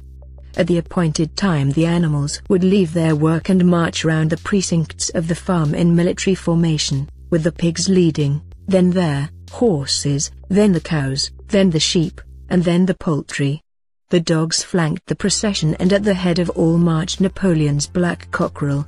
Boxer and Clover always carried between them a green banner marked with the hoof and the horn and the caption, "Long live Comrade Napoleon." Afterwards there were recitations of poems composed in Napoleon's honor, and a speech by Squealer giving particulars of the latest increases in the production of foodstuffs, and on occasion a shot was fired from the gun. The sheep were the greatest devotees of the spontaneous demonstrations, and if anyone complained, as a few animals sometimes did, when no pigs or dogs were near, that they wasted time and meant a lot of standing about in the cold, the sheep were sure to silence him with a tremendous bleating of 4 legs good, 2 legs bad. But by and large the animals enjoyed these celebrations. They found it comforting to be reminded that, after all, they were truly their own masters and that the work they did was for their own benefit. So that what with the songs, the processions, Squealer's lists of figures, the thunder of the gun, the crowing of the cockerel and the fluttering of the flag, they were able to forget that their bellies were empty, at least part of the time. In April Animal Farm was proclaimed a republic, and it became necessary to elect a president. There was only one candidate, Napoleon, who was elected unanimously. On the same day it was given out that fresh documents had been discovered which revealed further details about Snowball's complicity with Jones. It now appeared that Snowball had not, as the animals had previously imagined, merely attempted to lose the battle of the cowshed by means of a stratagem, but had been openly fighting on Jones's side. In fact, it was he who had actually been the leader of the human forces, and had charged into battle with the words "Long live humanity" on his lips. The wounds on Snowball's back, which a few of the animals still remembered to have seen, had been inflicted by Napoleon's teeth. In the middle of the summer Moses the raven suddenly reappeared on the farm, after an absence of several years. He was quite unchanged, still did no work, and talked in the same strain as ever about Sugar Candy Mountain. He would perch on a stump, flap his black wings, and talk by the hour to anyone who would listen. "Up there, comrades," he would say solemnly, pointing to the sky with his large beak, "up there, Just on the other side of that dark cloud that you can see, there it lies, Sugar Candy Mountain, that happy country where we poor animals shall rest forever from our labors. He even claimed to have been there on one of his higher flights, and to have seen the everlasting fields of clover and the linseed cake and lump sugar growing on the hedges. Many of the animals believed him. Their lives now, they reasoned, were hungry and laborious. Was it not right and just that a better world should exist somewhere else? A thing that was difficult to determine was the attitude of the pigs towards Moses. They all declared contemptuously that his stories about Sugar Candy Mountain were lies, and yet they allowed him to remain on the farm, not working, with an allowance of a gill of beer a day. After his hoof had healed up, Boxer worked harder than ever. Indeed, all the animals worked like slaves that year. Apart from the regular work of the farm, and the rebuilding of the windmill, there was the schoolhouse for the young pigs, which was started in March. Sometimes the long hours on insufficient food were hard to bear, but Boxer never faltered. In nothing that he said or did was there any sign that his strength was not what it had been. It was only his appearance that was a little altered. His hide was less shiny than it had used to be, and his great haunches seemed to have shrunken. The others said, "Boxer will pick up when the spring grass comes on," but the spring grass came and Boxer grew no fatter. Sometimes on the slope leading to the top of the quarry, when he braced his muscles against the weight of some vast boulder, it seemed that nothing kept him on his feet except the will to continue. At such times his lips were seen to form the words, "I will work harder." He had no voice left. Once again Clover and Benjamin warned him to take care of his health, but Boxer paid no attention. His 12th birthday was approaching. He did not care what happened so long as a good store of stone was accumulated before he went on pension. Late one evening, in the summer, a sudden rumor ran round the farm that something had happened to Boxer. He had gone out alone to drag a load of stone down to the windmill. And sure enough, the rumor was true. A few minutes later 2 pigeons came racing in with the news, "Boxer has fallen. He is lying on his side and can't get up." About half the animals on the farm rushed out to the knoll where the windmill stood. They lay Boxer between the shafts of the cart, his neck stretched out, unable even to raise his head. His eyes were glazed, his sides matted with sweat. A thin stream of blood had trickled out of his mouth. Clover dropped to her knees at his side. "Boxer," she cried, "how are you?" "It is my lung," said Boxer in a weak voice. "It does not matter. I think you will be able to finish the windmill without me. There is a pretty good store of stone accumulated. I had only another month to go in any case. To tell you the truth, I had been looking forward to my retirement. And perhaps, as Benjamin is growing old too, they will let him retire at the same time and be a companion to me. We must get help at once," said Clover. "Run, somebody, and tell Squealer what has happened." All the animals took up the cry of "Get out! Boxer, get out!" But the van was already gathering speed and drawing away from them. It was uncertain whether Boxer had understood what Clover had said. But a moment later his face disappeared from the window and there was the sound of a tremendous drumming of hoofs inside the van. He was trying to kick his way out. The time had been when a few kicks from Boxer's hoofs would have smashed the van to matchwood. But alas, his strength had left him, and in a few moments the sound of drumming hooves grew fainter and died away. In desperation the animals began appealing to the 2 horses which drew the van to stop. "Comrades, comrades," they shouted, "don't take your own brother to his death." But the stupid brutes, too ignorant to realize what was happening, merely set back their ears and quickened their pace. Boxer's face did not reappear at the window. Too late, someone thought of racing ahead and shutting the 5-barred gate, but in another moment the van was through it and rapidly disappearing down the road. Boxer was never seen again. 3 days later it was announced that he had died in the hospital at Willingdon, in spite of receiving every attention a horse could have. Squealer came to announce the news to the others. He had, he said, been present during Boxer's last hours. "It was the most affecting sight I have ever seen," said Squealer, lifting his trotter and wiping away a tear. "I was at his bedside at the very last. And at the end, almost too weak to speak, he whispered in my ear that his sole sorrow was to have passed on before the windmill was finished. 'Forward, comrades,' he whispered. 'Forward in the name of the rebellion. Long live Animal Farm, long live Comrade Napoleon. Napoleon is always right.' Those were his very last words, comrades." Here Squealer's demeanor suddenly changed. He fell silent for a moment, and his little eyes darted suspicious glances from side to side before he proceeded. "It had come to his knowledge," he said, "that a foolish and wicked rumor had been circulated at the time of Boxer's removal. Some of the animals had noticed that the van which took Boxer away was marked Horse Slaughterer, and had actually jumped to the conclusion that Boxer was being sent to the knackers. It was almost unbelievable," said Squealer, "that any animal could be so stupid.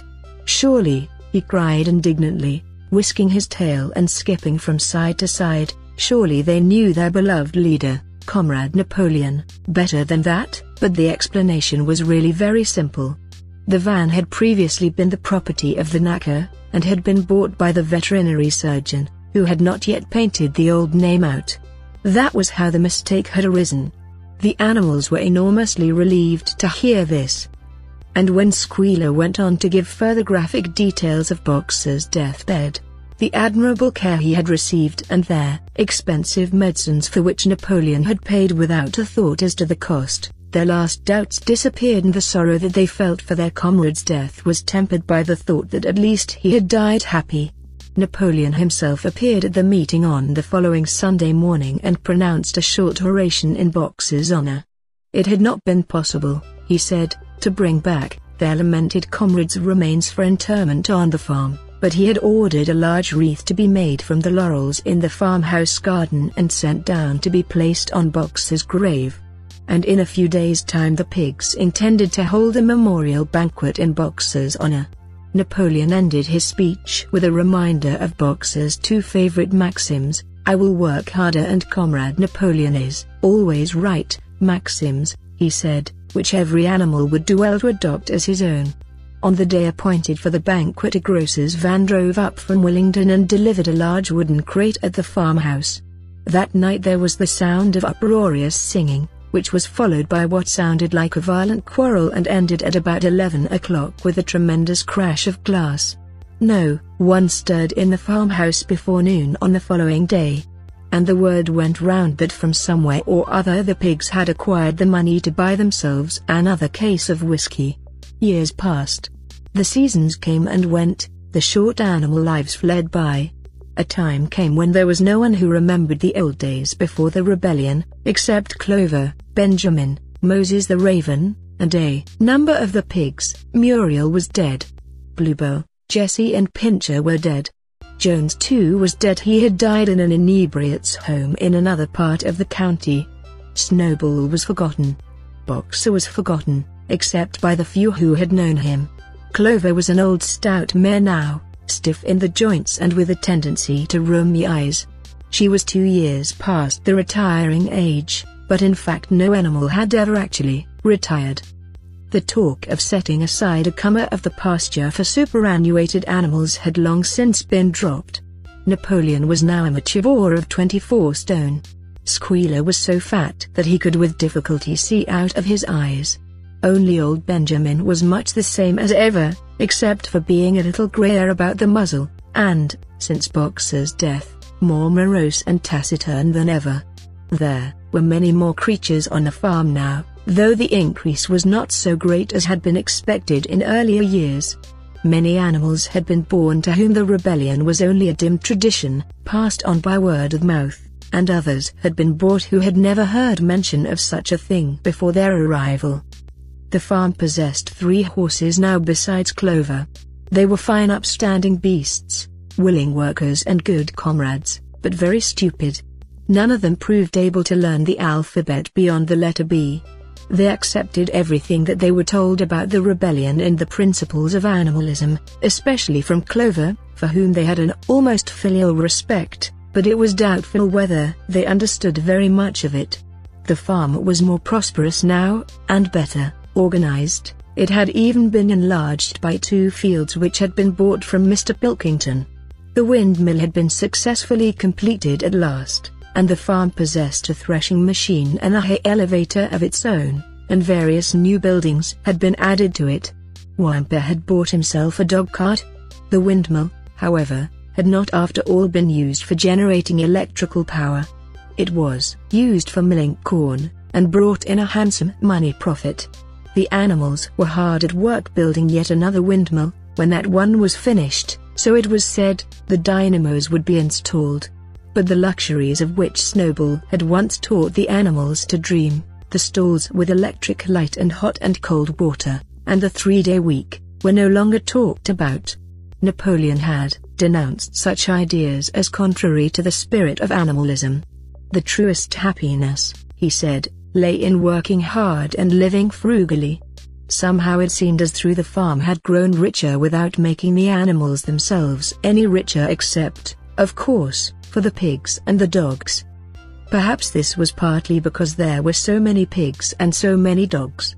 It was not that these creatures did not work after their fashion. There was, as Squealer was never tired of explaining, endless work in the supervision and organization of the farm. Much of this work was of a kind that the other animals were too ignorant to understand. For example, Squealer told them that the pigs had to expend enormous labors every day upon mysterious things called files, reports, minutes and memoranda. These were large sheets of paper which had to be closely covered with writing, and as soon as they were so covered they were burnt in the furnace. This was of the highest importance for the welfare of the farm, Squealer said. But still, neither pigs nor dogs produced any food by their own labor, and there were very many of them, and their appetites were always good. As for the others, their life, so far as they knew, was as it had always been. They were generally hungry, they slept on straw, they drank from the pool, they labored in the fields. In winter they were troubled by the cold, and in summer by the flies. Sometimes the older ones among them racked their dim memories and tried to determine whether in the early days of the rebellion, when Jones's expulsion was still recent, things had been better or worse than now. They could not remember. There was nothing with which they could compare their present lives. They had nothing to go upon except Squealer's lists of figures, which invariably demonstrated that everything was getting better and better. The animals found the problem insoluble. In any case, they had little time for speculating on such things now. Only old Benjamin professed to remember every detail of his long life and to know that things never had been, nor ever could be, much better or much worse, hunger, hardship and disappointment being, so he said, the unalterable law of life. And yet the animals never gave up hope. More, they never lost, even for an instant, their sense of honor and privilege in being members of Animal Farm. They were still the only farm in the whole country, in all England, owned and operated by animals. Not one of them, not even the youngest, not even the newcomers who had been brought from farms 10 or 20 miles away, ever ceased to marvel at that.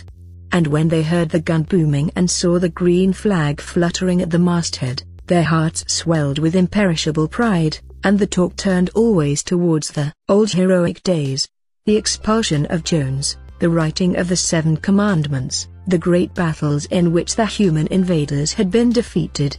None of the old dreams had been abandoned.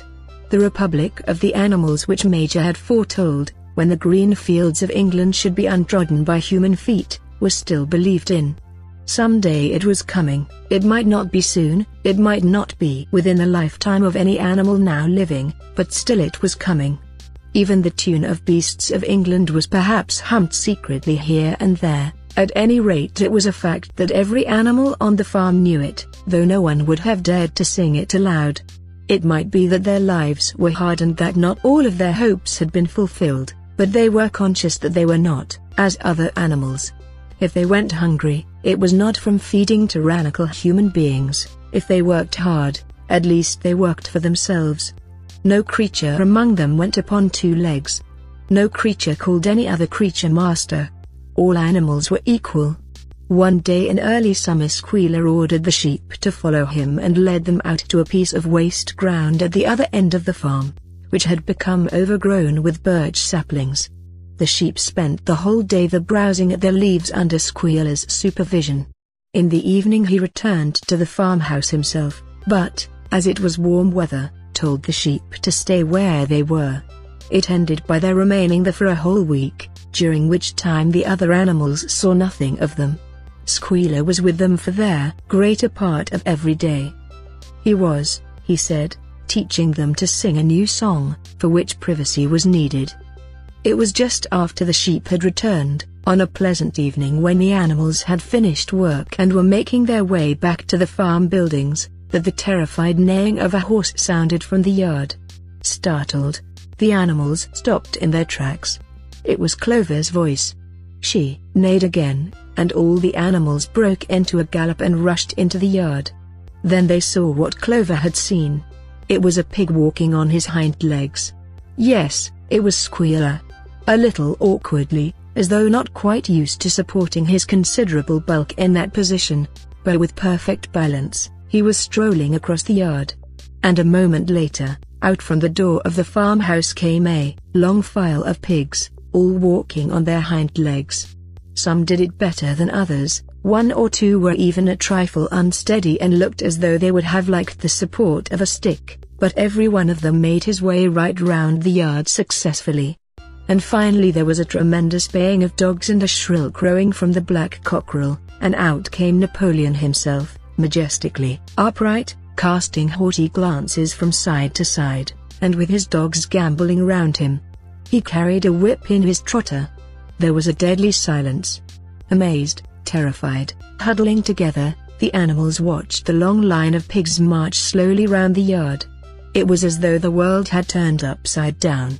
Then there came a moment when the first shock had worn off, and when, in spite of everything, in spite of their terror of the dogs, and of the habit, developed through long years, of never complaining, never criticizing, no matter what happened, they might have uttered some word of protest.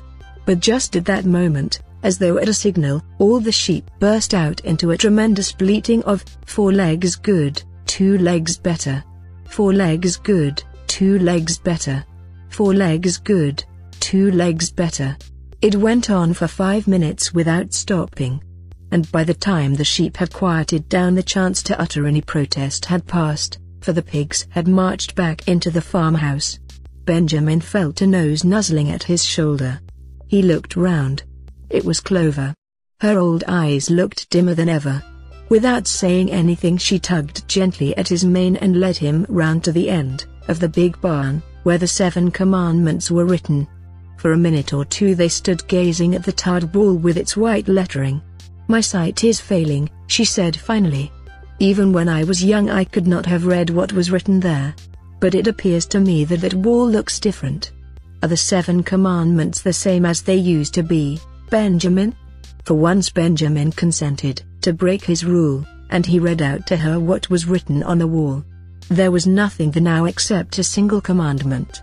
It ran, "After that it did not seem strange when next day the pigs who were supervising the work of the farm all carried whips in their trotters. It did not seem strange to learn that the pigs had bought themselves a wireless set, were arranging to install a telephone, and had taken out subscriptions to John Bull, Tidbits and the Daily Mirror. It did not seem strange when Napoleon was seen strolling in the farmhouse garden with a pipe in his mouth. No, not even when the pigs took Mr. Jones's clothes out of the wardrobes and put them on, Napoleon himself appearing in a black coat, rat-catcher breeches and leather leggings, while his favorite so appeared in the watered silk dress which Mrs. Jones had been used to wear on Sundays. A week later, in the afternoon, a number of dog carts drove up to the farm. A deputation of neighboring farmers had been invited to make a tour of inspection. They were shown all over the farm, and expressed great admiration for everything they saw, especially the windmill. The animals were weeding the turnip field. They worked diligently, hardly raising their faces from the ground, and not knowing whether to be more frightened of the pigs or of the human visitors. That evening loud laughter and bursts of singing came from the farmhouse. And suddenly, At the sound of the mingled voices, their animals were stricken with curiosity. What could be happening in there, now that for the first time animals and human beings were meeting on terms of equality? With one accord they began to creep as quietly as possible into the farmhouse garden. At the gate they paused, half frightened to go on, but Clover led the way in. They tiptoed up to the house, and such animals as were tall enough peered in, at the dining room window. There, round the long table, sat half a dozen farmers and half a dozen of the more eminent pigs, Napoleon himself occupying the seat of honor at the head of the table. The pigs appeared completely at ease in their chairs. The company had been enjoying a game of cards, but had broken off for the moment, evidently in order to drink a toast. A large jug was circulating, and the mugs were being refilled with beer. No one noticed the wondering faces of the animals that gazed in at the window. Mr. Pilkington, of Foxwood, had stood up, his mug in his hand. In a moment, he said, he would ask the present company to drink a toast. But before doing so there were a few words that he felt it incumbent upon him to say. It was a source of great satisfaction to him, he said, and, he was sure, to all others present, to feel that a long period of mistrust and misunderstanding had now come to an end. There had been a time, not that he, or any of the present company, had shared such sentiments, but there had been a time when the respected proprietors of Animal Farm had been regarded, he would not say with hostility, but perhaps with a certain measure of misgiving, by their human neighbors. Unfortunate incidents had occurred, mistaken ideas had been current. It had been felt that the existence of a farm owned and operated by pigs was somehow abnormal and was liable to have an unsettling effect in the neighborhood. Too many farmers had assumed, without due inquiry, that on such a farm a spirit of license and indiscipline would prevail. They had been nervous about the effects upon their own animals, or even upon their human employees. But all such doubts were now dispelled. Today he and his friends had visited Animal Farm and inspected every inch of it with their own eyes, and what did they find? Not only the most up-to-date methods, but a discipline and an orderliness which should be an example to all farmers everywhere. He believed that he was right in saying that the lower animals on Animal Farm did more work and received less food than any animals in the county. Indeed, he and his fellow visitors today had observed many features which they intended to introduce on their own farms immediately. He would end his remarks, he said, by emphasizing once again the friendly feelings that subsisted, and ought to subsist, between Animal Farm and its neighbors. Between pigs and human beings there was not and there need not be any clash of interests whatever. Their struggles and their difficulties were one. Was not the labor problem the same everywhere? Here it became apparent that Mr. Pilkington was about to spring some carefully prepared witticism on the company, but for a moment he was too overcome by amusement to be able to utter it. After much choking, during which his various chins turned purple, he managed to get it out. "If you have your lower animals to contend with," he said, "we have our lower classes." This bon mot set the table in a roar, and Mr. Pilkington once again congratulated the pigs on the low rations, the long working hours and the general absence of pampering which he had observed on Animal Farm. And now, he said, finally, he would ask the company to rise to their feet and make certain that their glasses were full. "Gentlemen," concluded Mr. Pilkington, "gentlemen, I give you a toast to the prosperity of Animal Farm." There was enthusiastic cheering and stamping of feet. Napoleon was so gratified that he left his place and came round the table to clink his mug against Mr. Pilkington's before emptying it. When the cheering had died down, Napoleon, who had remained on his feet, intimated that he too had a few words to say. Like all of Napoleon's speeches, it was short and to the point. He too, he said, was happy that the period of misunderstanding was at an end. For a long time there had been rumors, circulated, he had reason to think, by some malignant enemy that there was something subversive and even revolutionary in the outlook of himself and his colleagues. They had been credited with attempting to stir up rebellion among the animals on neighboring farms. Nothing could be further from the truth. Their sole wish, now and in the past, was to live at peace and in normal business relations with their neighbors. This farm, which he had the honor to control, he added, was a cooperative enterprise.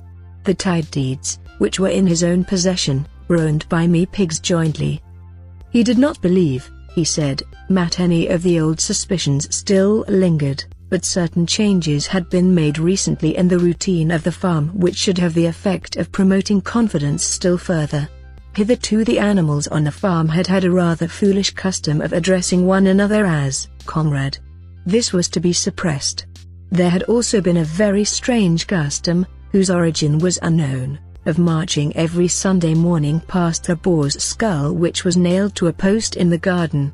This too would be suppressed, and the skull had already been buried. His visitors might have observed, too, the green flag which flew from the masthead. If so, they would perhaps have noted that their white hoof and horn with which it had previously been marked had now been removed. It would be a plain green flag from now onwards. He had only one criticism, he said, to make of Mr. Pilkington's excellent and neighborly speech. Mr. Pilkington had referred throughout to Animal Farm. He could not of course know, for he, Napoleon, was only now for the first time announcing it that the name Animal Farm had been abolished. Henceforward the farm was to be known as the Manor Farm, which, he believed, was its correct and original name. Gentlemen, concluded Napoleon, I will give you the same toast as before, but in a different form. Fill your glasses to the brim. Gentlemen, here is my toast, to the prosperity of the Manor Farm. There was the same hearty cheering as before, and the mugs were emptied to the dregs. But as the animals outside gazed at the scene, it seemed to them that some strange thing was happening. What was it that had altered in the faces of the pigs? Clover's old demise flitted from one face to another. Some of them had 5 chins, some had 4, some had 3. But what was it that seemed to be melting and changing? Then, the applause having come to an end, the company took up their cards and continued the game that had been interrupted, and the animals crept silently away. But they had not gone 20 yards when they stopped short. An uproar of voices was coming from the farmhouse. They rushed back and looked through the window again. Yes, a violent quarrel was in progress. There were shoutings, hangings on the table, sharp suspicious glances, furious denials. The source of the trouble appeared to be that Napoleon and Mr. Pilkington had each played an ace of spades simultaneously. 12 voices were shouting in anger, and they were all alike. No question, now, what had happened to the faces of the pigs. The creatures outside looked from pig to man, and from man to pig, and from pig to man again, but already it was impossible to say which was which. And that is the end of this episode on George Orwell's novel, Animal Farm. Thank you for listening to 254 Newsday FM podcast. I am Amy and the producer is Daniel Gathwa.